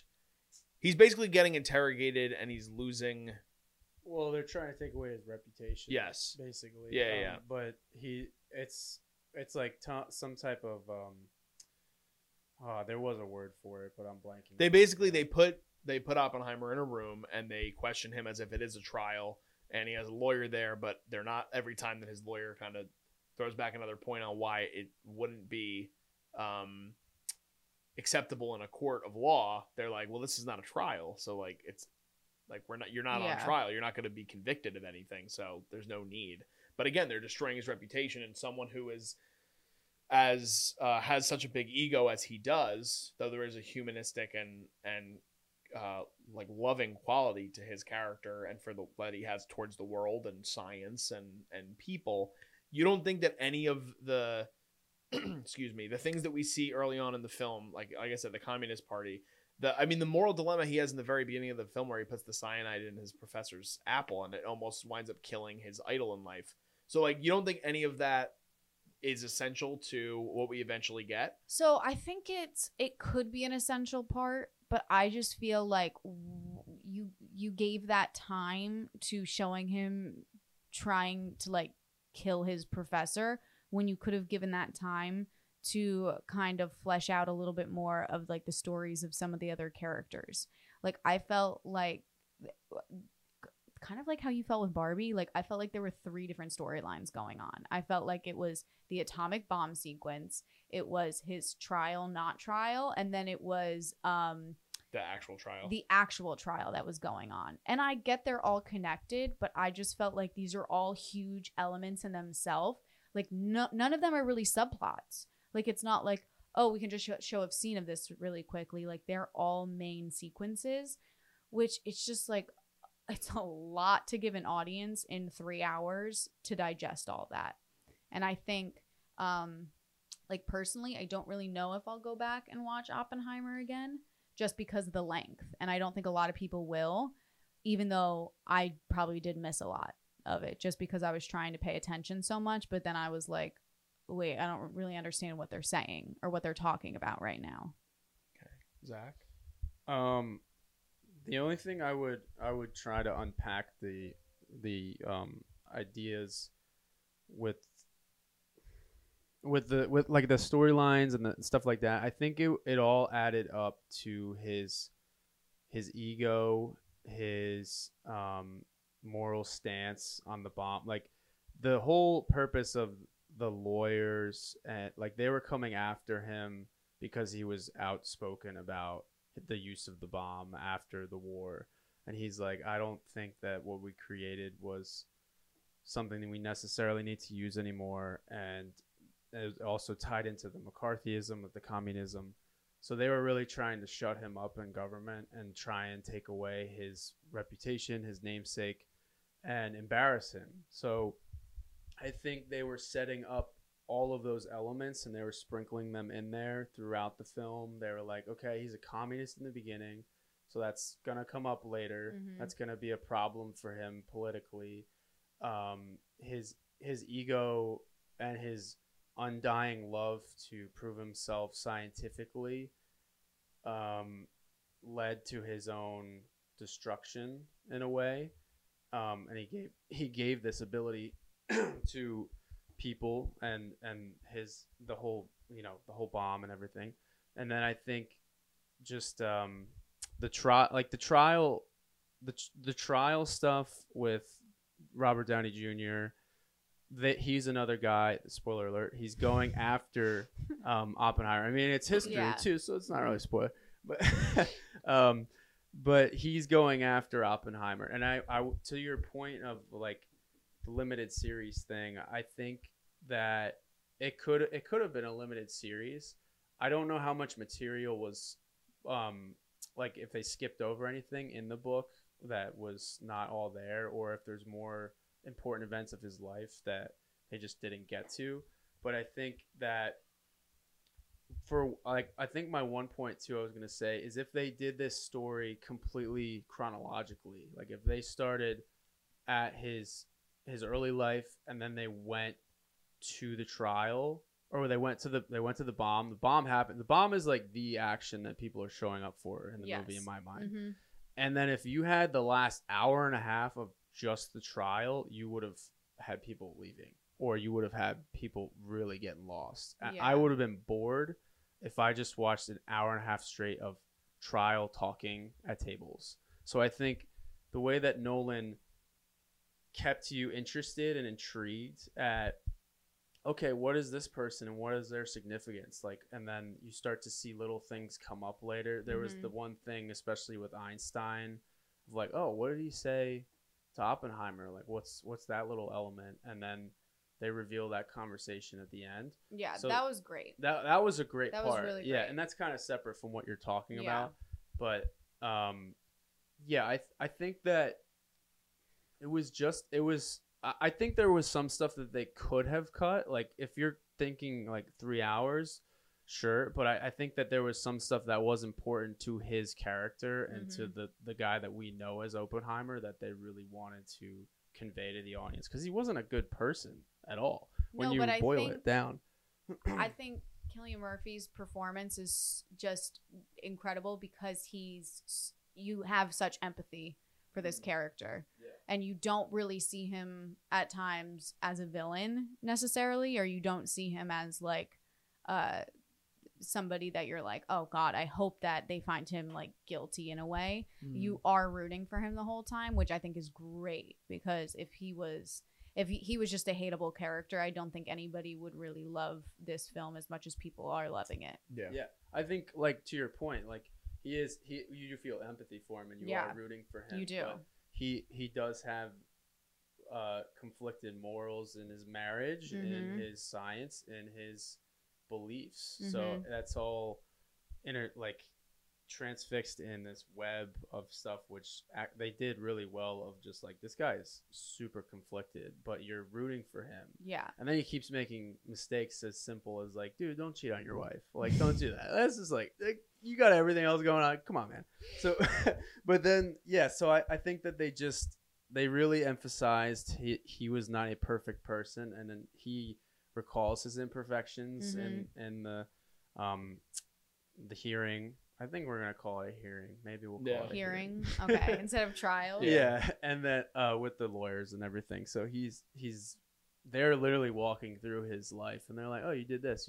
What was your relationship with this person? Yeah, exactly. So I think. So you guys wouldn't take anything out. Yeah. So that's what I was just I don't think I would. Okay. Just for me. I think that, again, like funnily enough, the opposite of how you feel for I Barbie. feel about Barbie. I don't think there's anything that I would cut out of this movie. I think that it's such an expansive exploration of this human being that Nolan wants to showcase that society does not know for anything other than one thing. Mhm. And he's so much more than that, and you see it based on like what Zach was just saying too. There's such a moral core that is on and off with this character. And just to piggyback off what you said, Cillian Murphy, first of all, I'm so happy he gets a showcase like this. And I mean, Peaky Blinders, if you guys don't watch Peaky Blinders, watch it. But like, he doesn't get a lot of lead roles, and he's been in a shit ton of Nolan movies. And he's great in Inception.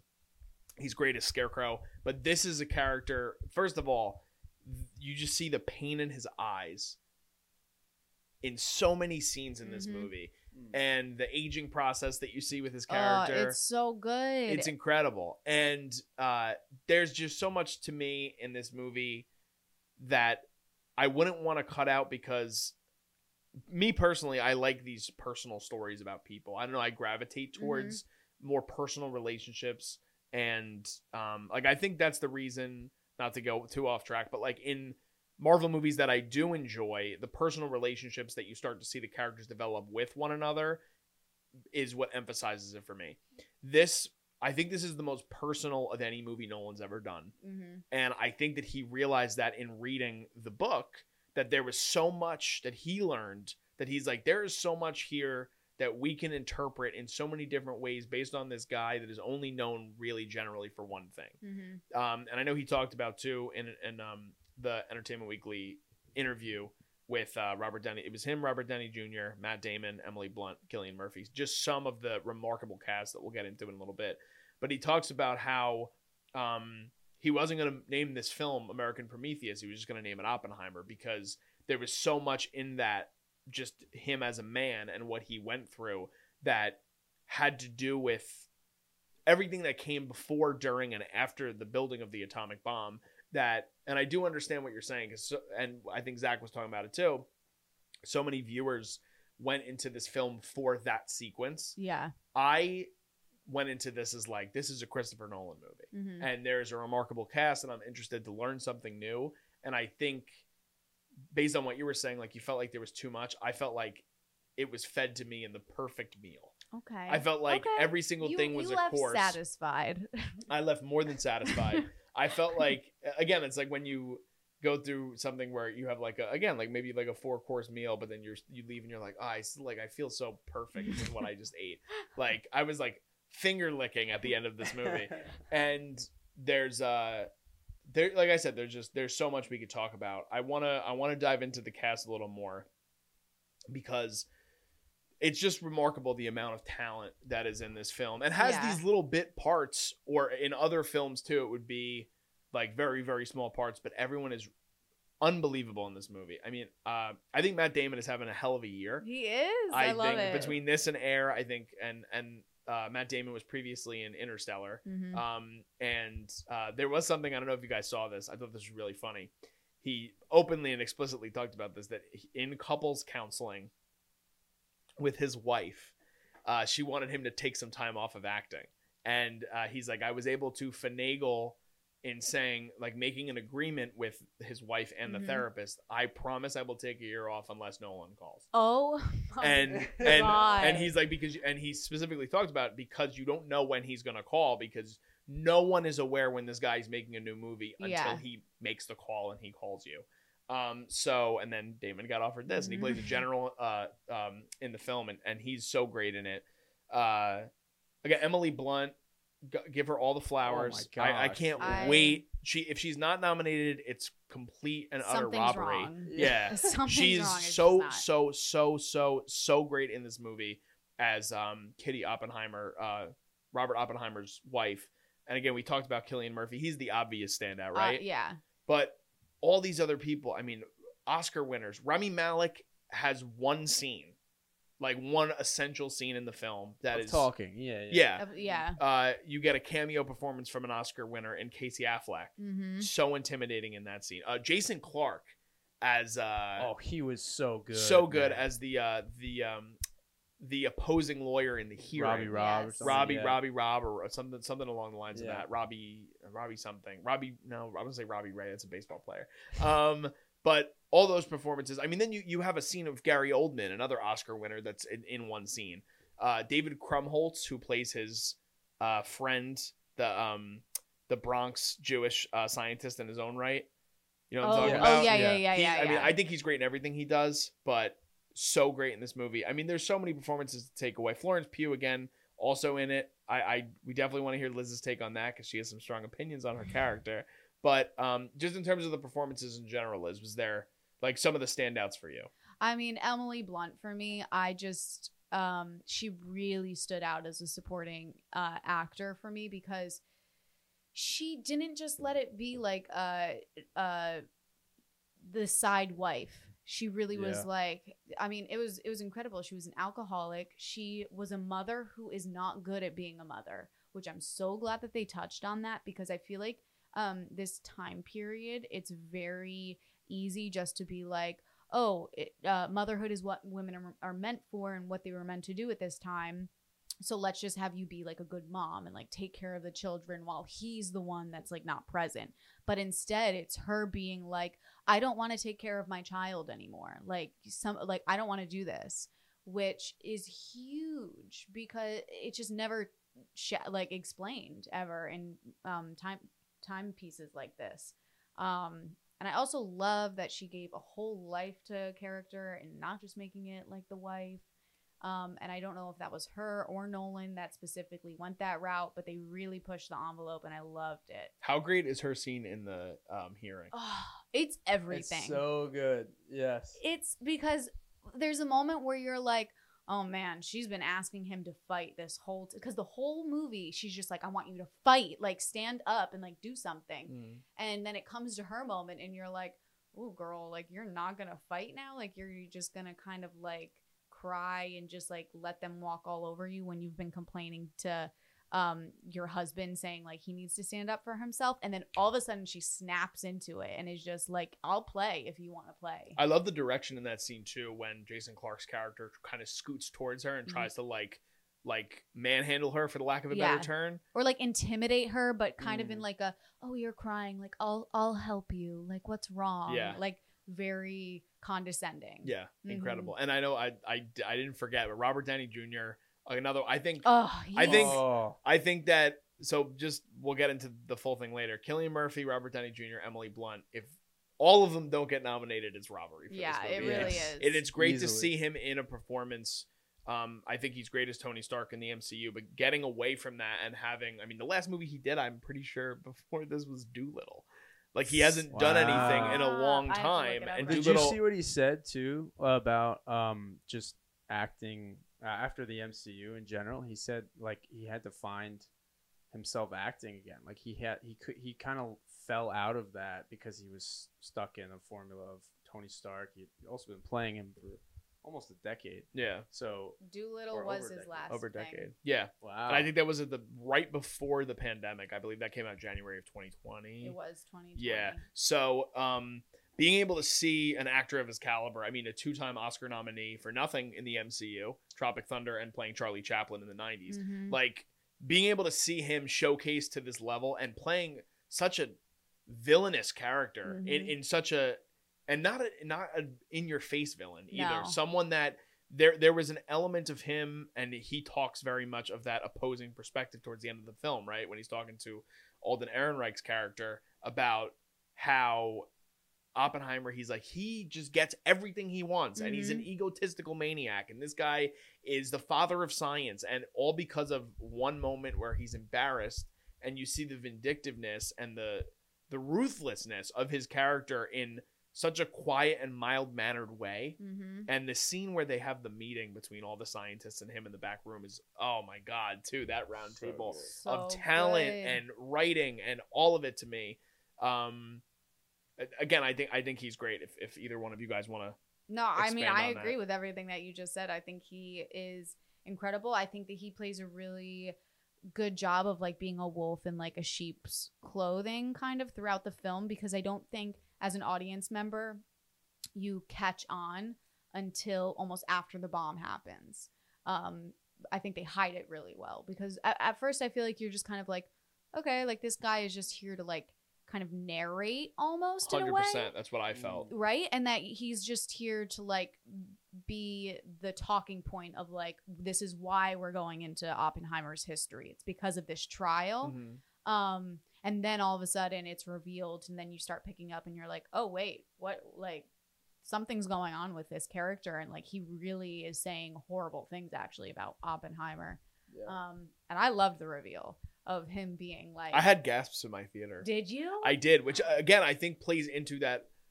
Not to damper like your point of cutting things out of the film, but I think that's why there's going back to that expansiveness of what this life embodies, and how people don't really understand the full breadth of what J. Robert Oppenheimer's life is and was. Mm-hmm. Having something like that like Zach said, it's history. There's no spoiler here. You could look up what actually happened.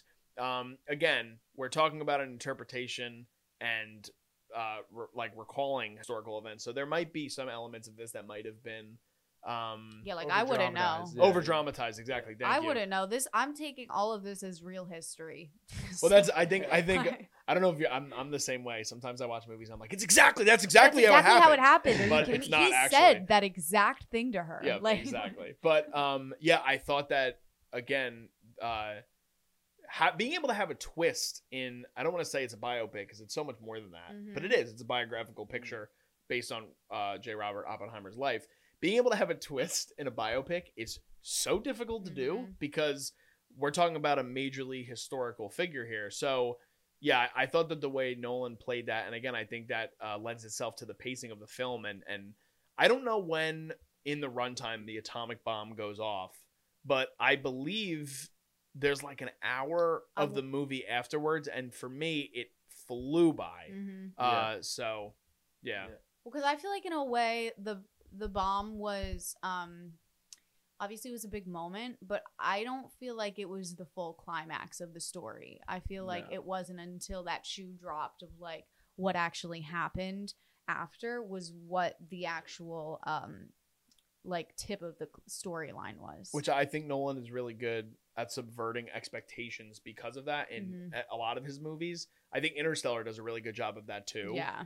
So I appreciated him being able to craft this very personal story around something that everybody knows this one guy for. Zach, what's your take on like the I mean, I guess the movie as a whole too, like the performances, just where are you at with this movie?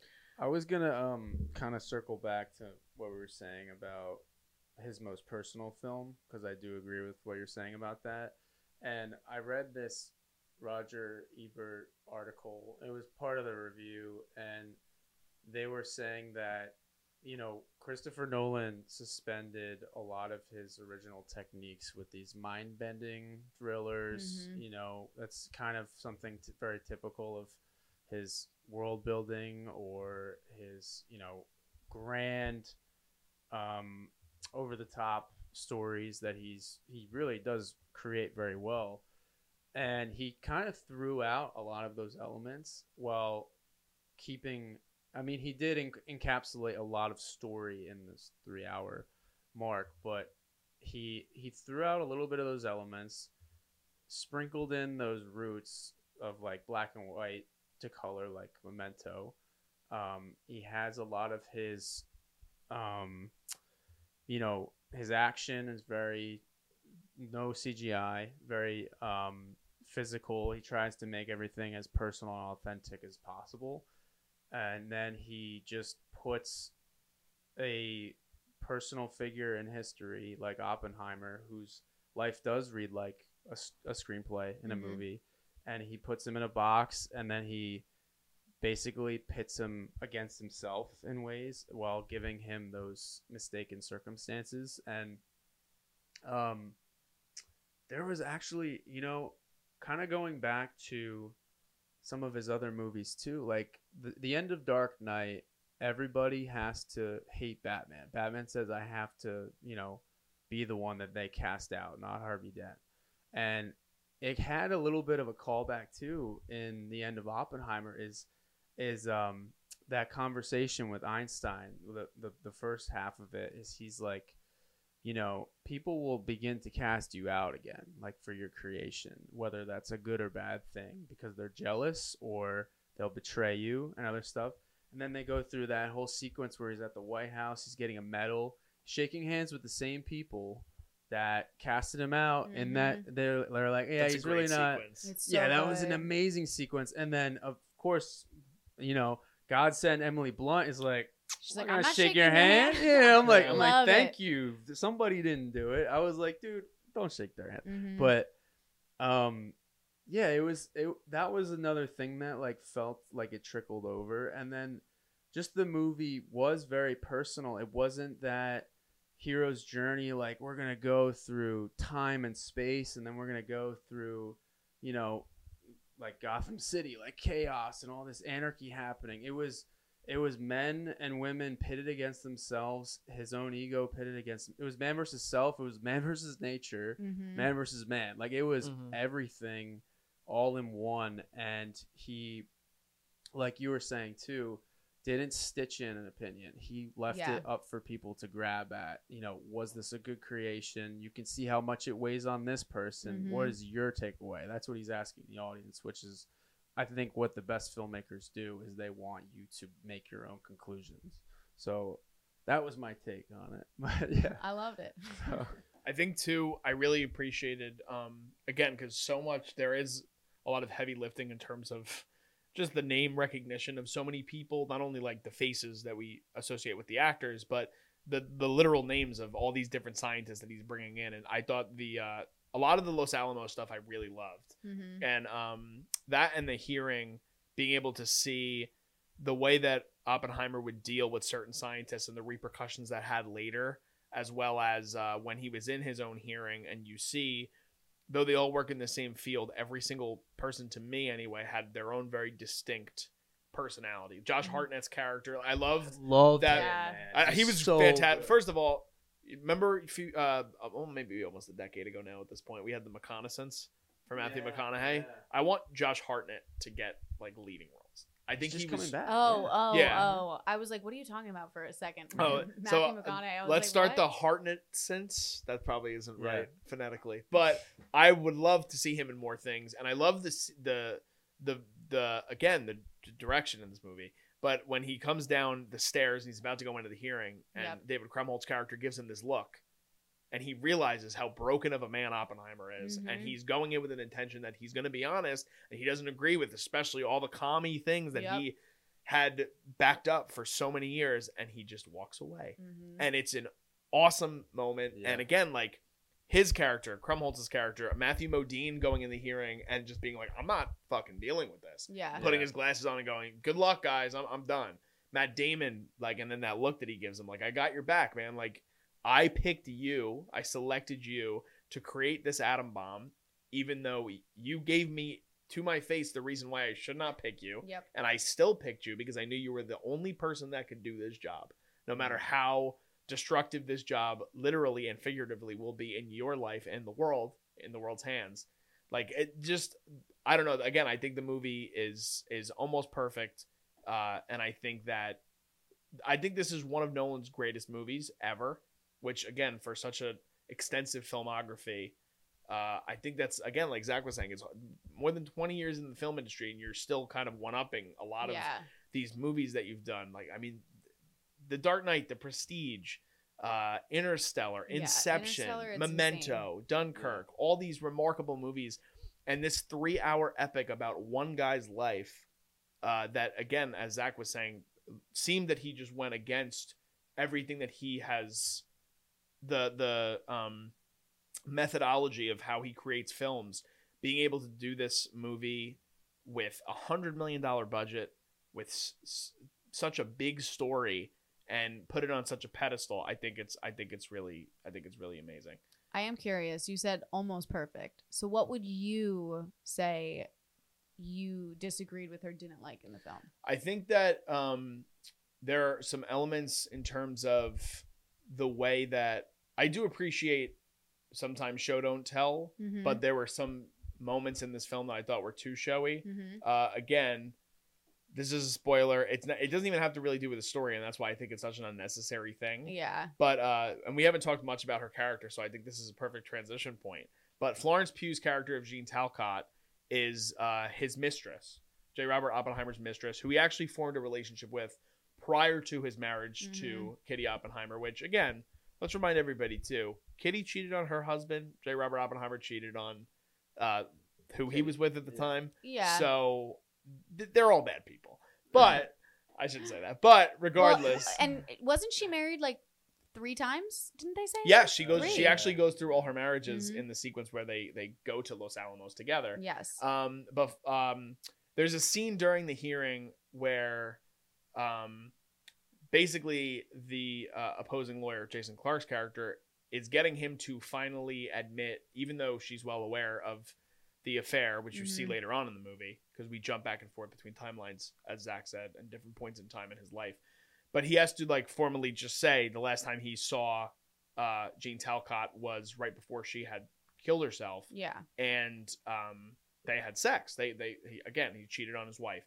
But there's a moment where basically then it cuts back to Jason Clarke's character. Then we cut back to Cillian Murphy, and he's fully naked in his chair. And then he's having sex with Jean Talcott in front of Emily Blunt. And to me, it was something that I just thought was unnecessary. I thought it was gratuitous.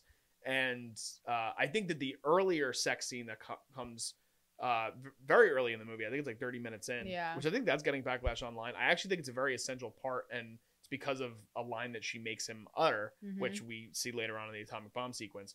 But that is a part of the movie that I think I had issue with, just again, close to near perfect.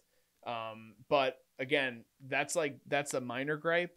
And even in terms of its sound design, there are some interesting choices that I wouldn't fully be behind, but it's not something that would completely take me out of the movie. How I feel like the extent of what the Mattel thing did for me in Barbie, I didn't feel that with it. Maybe took me out of the movie for like 20 seconds, and I was like, oh, this was weird. And it actually, like, kind of in my theater experience anyway, it was like some, I could feel a weird kind tension. of I was just like, oh, this is, I don't know if this needs you're like, to be what's in the going movie. on, like, why? Yeah, exactly. So that was mine. But you want to talk about more of your I mean, Florence I'm a huge Pugh stan, but I just really don't, I didn't really understand why her character was needed in this story. So maybe you guys want to pitch me on why you disagree with me on that. I just think I get what you guys have said about like she was his like connection to the Communist Party, but he had plenty of other connections. Like, why did they I just feel like if they're gonna show her as like a main point, give her character more light to show us like a little bit more into her world. I'm gonna say I think a big reason was the weight of the suicide on him, the weight of he violated his wife's trust, and also showing that he was corruptible, and then as well as I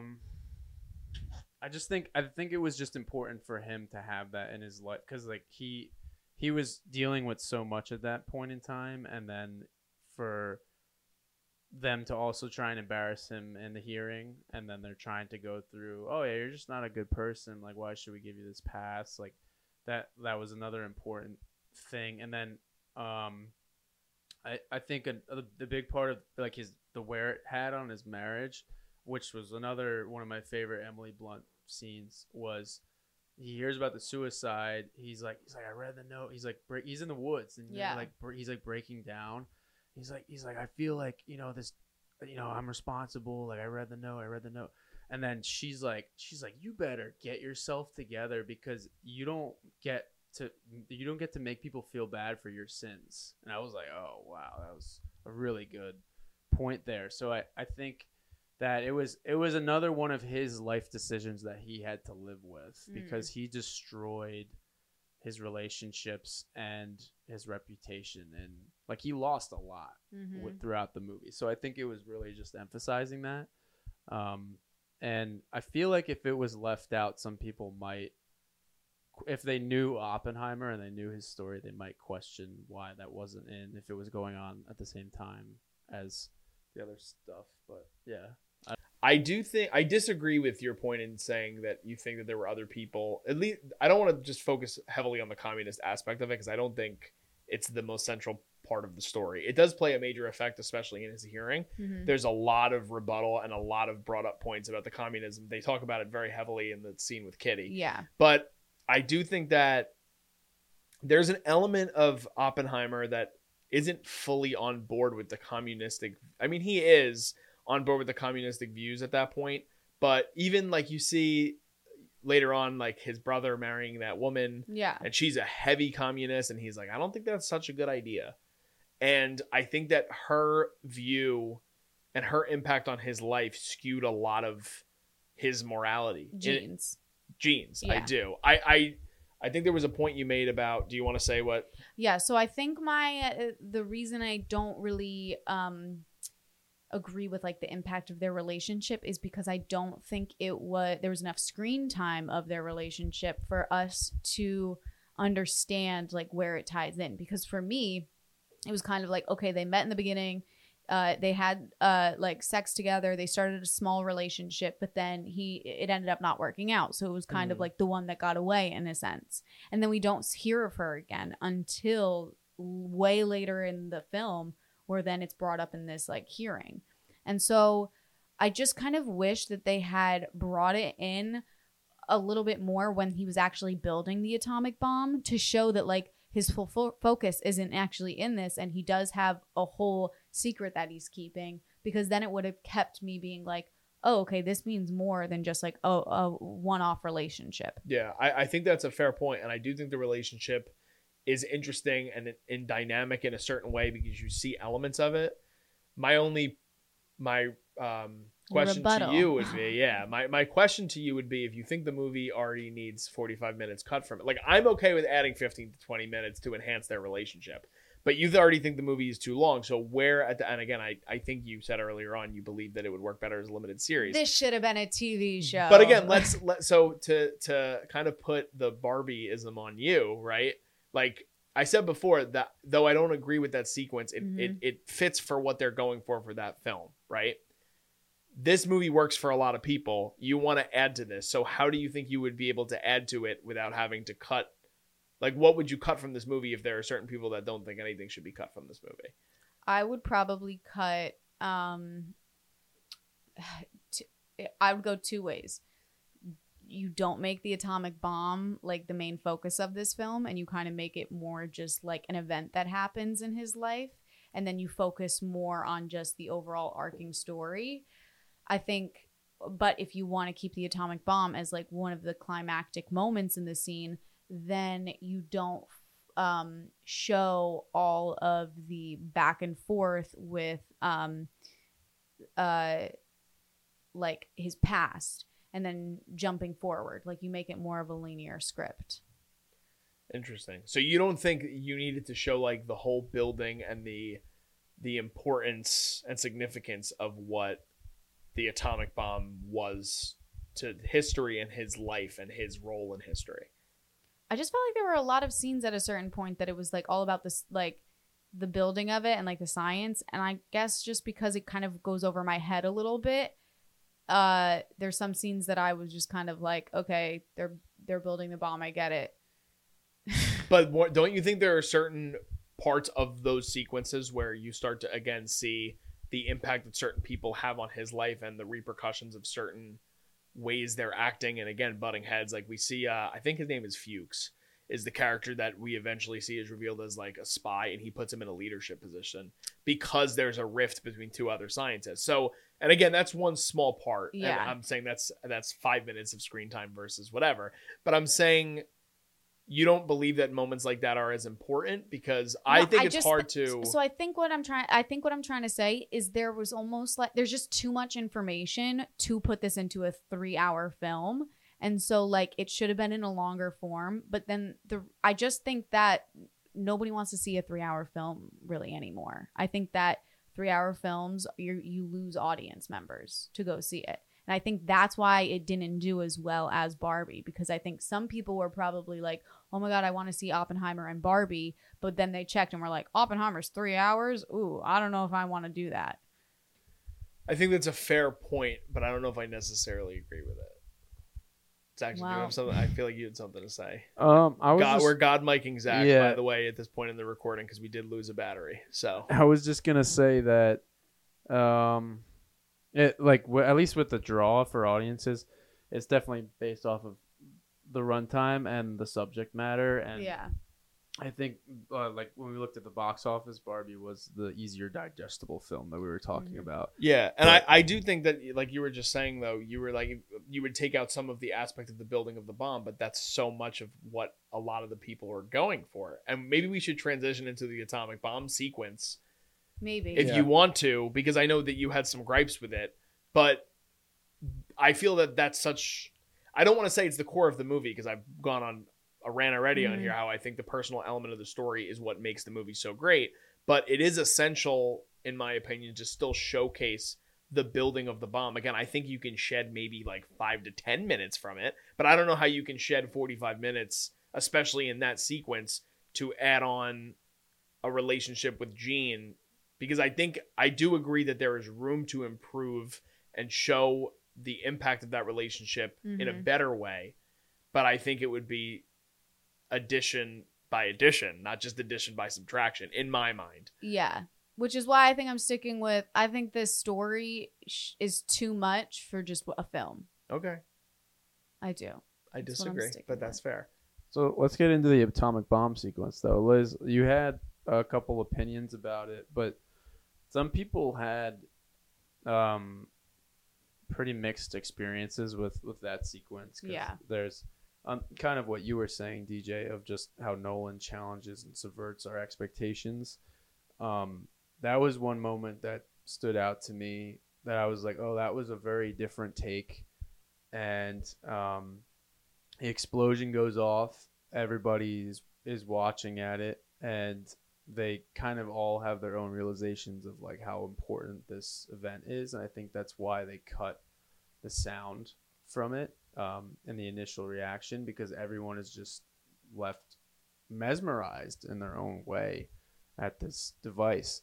And the choice to not have a delayed explosion instead of this grand giant bomb, like, which is like very typical of a war movie or any other explosive in a movie, is like you are immediately expecting those senses to go off, but having that one sense attuned to not being there for a sense left you to think about, oh, why did they do it, or like why are they also transfixed on this device? But so what was your take on that part?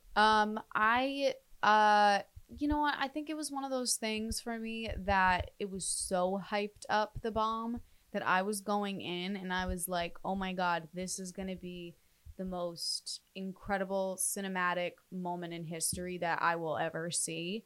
And it was not that for me. It was kind of just like a great buildup that I was really anticipating. And I was like, oh my gosh, when the countdown was happening and the button was hit by Josh Peck, I was like, this is it. I had to get a Josh Peck reference. Of course. I was like, this is it. This is the moment that we've been waiting for. And then the climax just drops, which I do like, because sometimes that does work where you drop to go back up. But I just feel like they dropped a little bit too long in the silence. And like, of course, they want to show the audience like this, in a sense, is beautiful, a bomb, because of all the work and everything that they've put together to create this. But then also it's the beginning of like the worst thing to ever happen. But I just feel like they sat on it a little bit too long, and then my anticipation was done. And so then by the time that the sound wave came, I was just kind of like, okay, what's next? Rather than like, oh my God, that was everything that I had hoped for. Now, I do know, I think like logistically and like scientifically, a bomb, the sound wave does not happen when the initial like explosion happens. So I do know that like he did it technically right. Cinematically, I just feel like the silence lasted a little bit too long. So I really enjoyed the sequence, and I think a big part of it is because of in the, let's say, I don't know the exact runtime on how much silence there is. Let's say it's 40 seconds. Yeah. Right? About 20 seconds in, 15 seconds in, you hear Oppenheimer's character repeat something to himself. You hear it as an audience member, but he doesn't speak it like on screen. Which I don't remember him saying this at all. Okay, I don't know yeah, why. and I remember it. I'm pretty sure, Zach, we fact checked, right? He does say this. Yeah. Okay, so he says a line which is from early on in the film too, where he says, "Now I am become death, the destroyer of worlds," and it's a scene that, again, my opinion on Gene Talcott's character, for that to be played during that sequence and for him to be saying it in his mind early on in the film, he doesn't understand. And I love that scene, by the way, where they're having sex. She gets off of him and she goes towards his bookshelf and she pulls out this Bhagavad Gita, I think it's called. I just looked it up, so okay. Excuse me if I butchered it. But she asks him to read something to her, what it says, and it's that line, but he tries to explain it to her first, like mansplaining, and she's like, no, I want you to read me exactly what it says. So another thing that I just came to with the digesting of the movie, I think is interesting because as he's saying that to himself, I believe that is the moment in time where the switch happens morally. Okay. I think that, again, he's so immersed in trying to create this thing, and there's a pressure, and he wants to do it right, and he doesn't want to, because he appreciates and has a lot of respect for Matt Damon's character, the general. He wants to make sure that he's not like in a shitstorm because of this whole thing, and it all leads up to this moment, and it finally happens, and there is a beauty in it, and you see it visually. But when he says that to himself, he realizes, I am the person that just created something that is potentially destroying the world forever, and the future of what nuclear warfare means to our present and their future.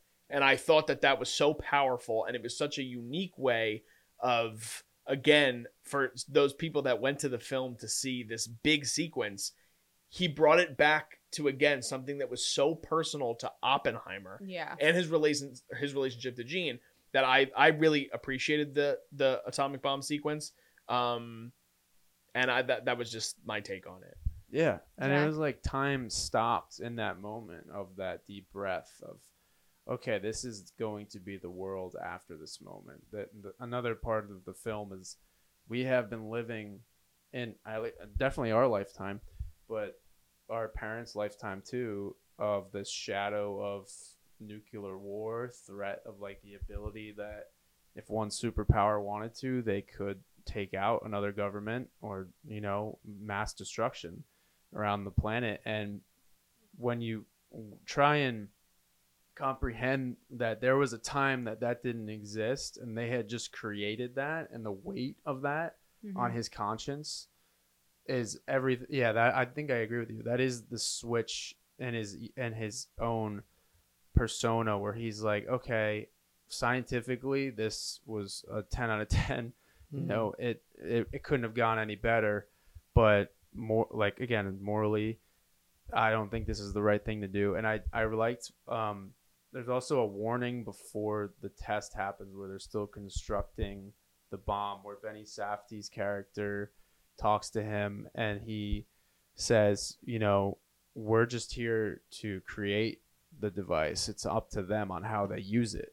So he kind of has a pause there, and then he has a double take for a second, and then there's another moment where his group of scientists are congregating and they're trying to get a petition, and they're like, the Nazis are defeated, the war is at the end, should we still go through with this? And his ego takes over again. He's like, no, we have to keep going with this. And like, yeah, there was funding and stuff into it, but if they really wanted to put their foot down, they could have. And so he was, very gung-ho, like, let's get this done. And then after it happens, and then after it's used, he can't even fathom what he just created until he sees the images too in the slideshow. And I love what they did there. They didn't show the slideshows or the damage of the nuclear bombings, which was another controversial thing for some people. They were like, why weren't the actual World War II bombings shown, and just the test? And I think it was also because he was out of the loop on seeing that, until and they wanted that stuff. But what did you guys think? I think that's really interesting, and I'm glad you brought that point up too, because again, his character is so egotistical until that moment. And I believe, and again, I just saw the film yesterday based on the day we're recording, so my recall, I'm doing my best, but I'm pretty sure that also the first scene we see post testing that is off of Los Alamos's ground is him looking at it. It flashes forward, and it's the Time magazine and him looking at the cover saying the father of the atomic bomb. I think so. Which is such a major, beautiful piece of editing and direction, because Nolan is laying out for you that it's the first time that Oppenheimer finally is under the weight of himself. Yeah. And he fully feels it. Yep. And there's such a gravitas to that in particular that, again, to me, again, I just like, if I'm looking at a film in a 3-act structure, though it does jump around in time, like I think it's laid out in such a way where it's like beginning pre-atomic bomb, middle atomic bomb, and then you still have, like I said, maybe about an hour afterwards where you're dealing with what that not only meant to the world, but the whole trying to bring him down, the opposition of his character, and the weight of finally being able to see and admit to himself. And you see it, he's so skinny, and he's got the gray hair, and you see the pain in his eyes, and he's smoking more cigarettes than ever. And his friends are trying to be there for him and support him in the best way that they can in this bullshit hearing that is so not real. I really appreciated the atomic bomb sequence and the way that they put the editing together to show the weight of what that meant to his character on top of what it meant to the world. I want to talk a little bit about the kind of what you were just talking about with the father of the atomic bomb, Times magazine. I think one of my favorite things is how he commented on the concept of like working so hard to achieve something, and then when you do achieve it, you actually aren't happy having achieved that. And then they also kind of talk about that with like Albert Einstein's character, where he's like, I don't remember the exact wording, but he says something along the lines of like they're questioning you now and like against you now, but like give it like 40 years or something, and they're going to be giving you a medal and like applauding you and like only seeing your achievements. And he's going to be like, and you're just going to shake their hands and like act like it's fine, but like you know that like it wasn't. Which I think is such a huge topic in itself to cover, is like again, working so hard to achieve something and achieving success, and then people not being happy for your success in that moment, but then you later on in life having this success come back up, but by that point you're just kind of like over it. Yeah. You know? I think that this movie and this story and this person too is the most extreme example of what you just said. Yeah. Like to the largest degree, like he created a weapon of mass destruction that is still being talked about, of nuclear warfare forever. Yeah. And I do want to touch a little bit, because I feel like it is important for us to talk about the relationship he has with Einstein in this movie. Tom Conti plays Albert Einstein. He's a frequent collaborator with Nolan as well.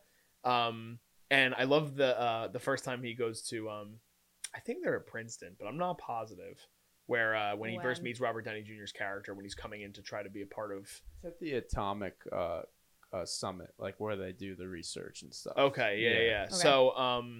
So he goes in there, and I love the little like quip he says to Robert Downey Jr.'s character, where he's like, you know, he goes, "You're the man of modern science," and he goes, "And that's the old guy." Yeah. Or like he's like, that's the one who used to have it. Now it's all about me. But then you see later on, when you see the extent of what that conversation is, and the relationship, I'm glad like he's in the movie a couple different times to show the relationship that they had. There was such a eternal respect there. And after the fact, I've been seeing a lot on social media and online that they did have such a very close-knit relationship, Einstein and Oppenheimer. So that was something that, again, and for it to be something that was not shown in the trailer, like I think the only shot they show in the trailer is just like the shot of like the hat flying Einstein's head. But there's such an emotional core to what that relationship means and what it means to science, which is, again, boils down to what this all has to do with, right? He's a physicist, and again, it takes you to the beginning where he's at university, and the end where it's the old and the new, and it's just amazing. I really appreciated that aspect of it. I did too. But I loved it.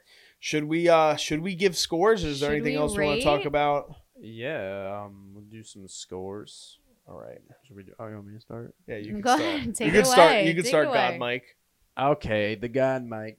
I'll give it a 10 out of 10. I saw this. I'm gonna brag. I saw this in 70 millimeter, Whoop, and it was Yeah. the clearest. I wish I could see every. I've been saying this to everyone. I wish I could see every single movie this way because it was the clear. I could see Robert Downey Jr.'s pores, and I never knew I needed that until that moment. And I just saw it like it was the best quality possible. If anyone has a chance to do it, totally recommend it. But it was the most. I can't remember the last movie experience I had where I walked out and I was pondering life questions along with the ethereal experience that I just got from a movie and the way that it was masterfully done. And I think, like, especially going into it, is this going to be one of Nolan's great movies? And I think personally that this was like his opus, like his Irishman in a way for Scorsese. I think he could do a bigger movie than this, but for 3 hours biopic, having all this packed into it, being so personal, I think it was his opus of his work. So yeah, what do you think, DJ? I would tend to agree with everything you said. We talked for a long time about this film, and I went on for a long time. This movie affected me in ways that I feel like, one, a lot of Nolan's movies have not in the past, though I do appreciate a lot of what he does. Like a film like Dunkirk, I really like, but it's a movie, and he's admitted this too. He's like, it was just like kind of, it was experimental. Like Zach just kind of pointed at, this is such a personal story to him, and I don't think it was personal until he picked up that book and he really interpreted this in such a way where this guy was so much more than the guy that created this massive bomb. I would also give it a 10 out of 10. I think with my minor gripes, though they are gripes, they're so minor that it doesn't take away from the movie as a whole for me.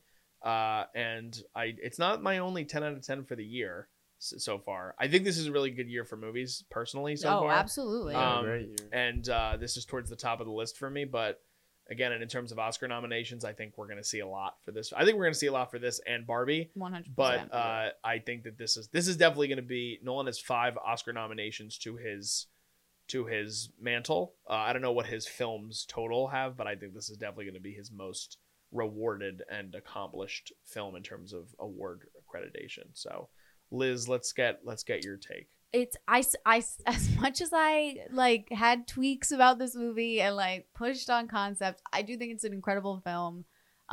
It's very entertaining. I didn't feel bored at any times. It's just there was a lot of information, but I am going to give it a 9. That's fair. I mean, that's fair. I'll take it. It is a great I film. will definitely take a 9. I just don't think it's perfect. That's fair too. And those are the flaws that I've found with it. Okay. So I hope you guys enjoyed our very long discussion Very here long. on both Barbie and Oppenheimer, or Barbenheimer. Again, 2 unbelievable movies. Please rush to the cinemas if you haven't already. If you watched this whole entire thing and didn't see these movies, Wow. kudos to you, but you just got spoiled. Or it heavy. might be my mom. No, she did see Barbie. She liked it. Okay, awesome, Yeah. awesome. But anyway, so thank you guys so much for watching.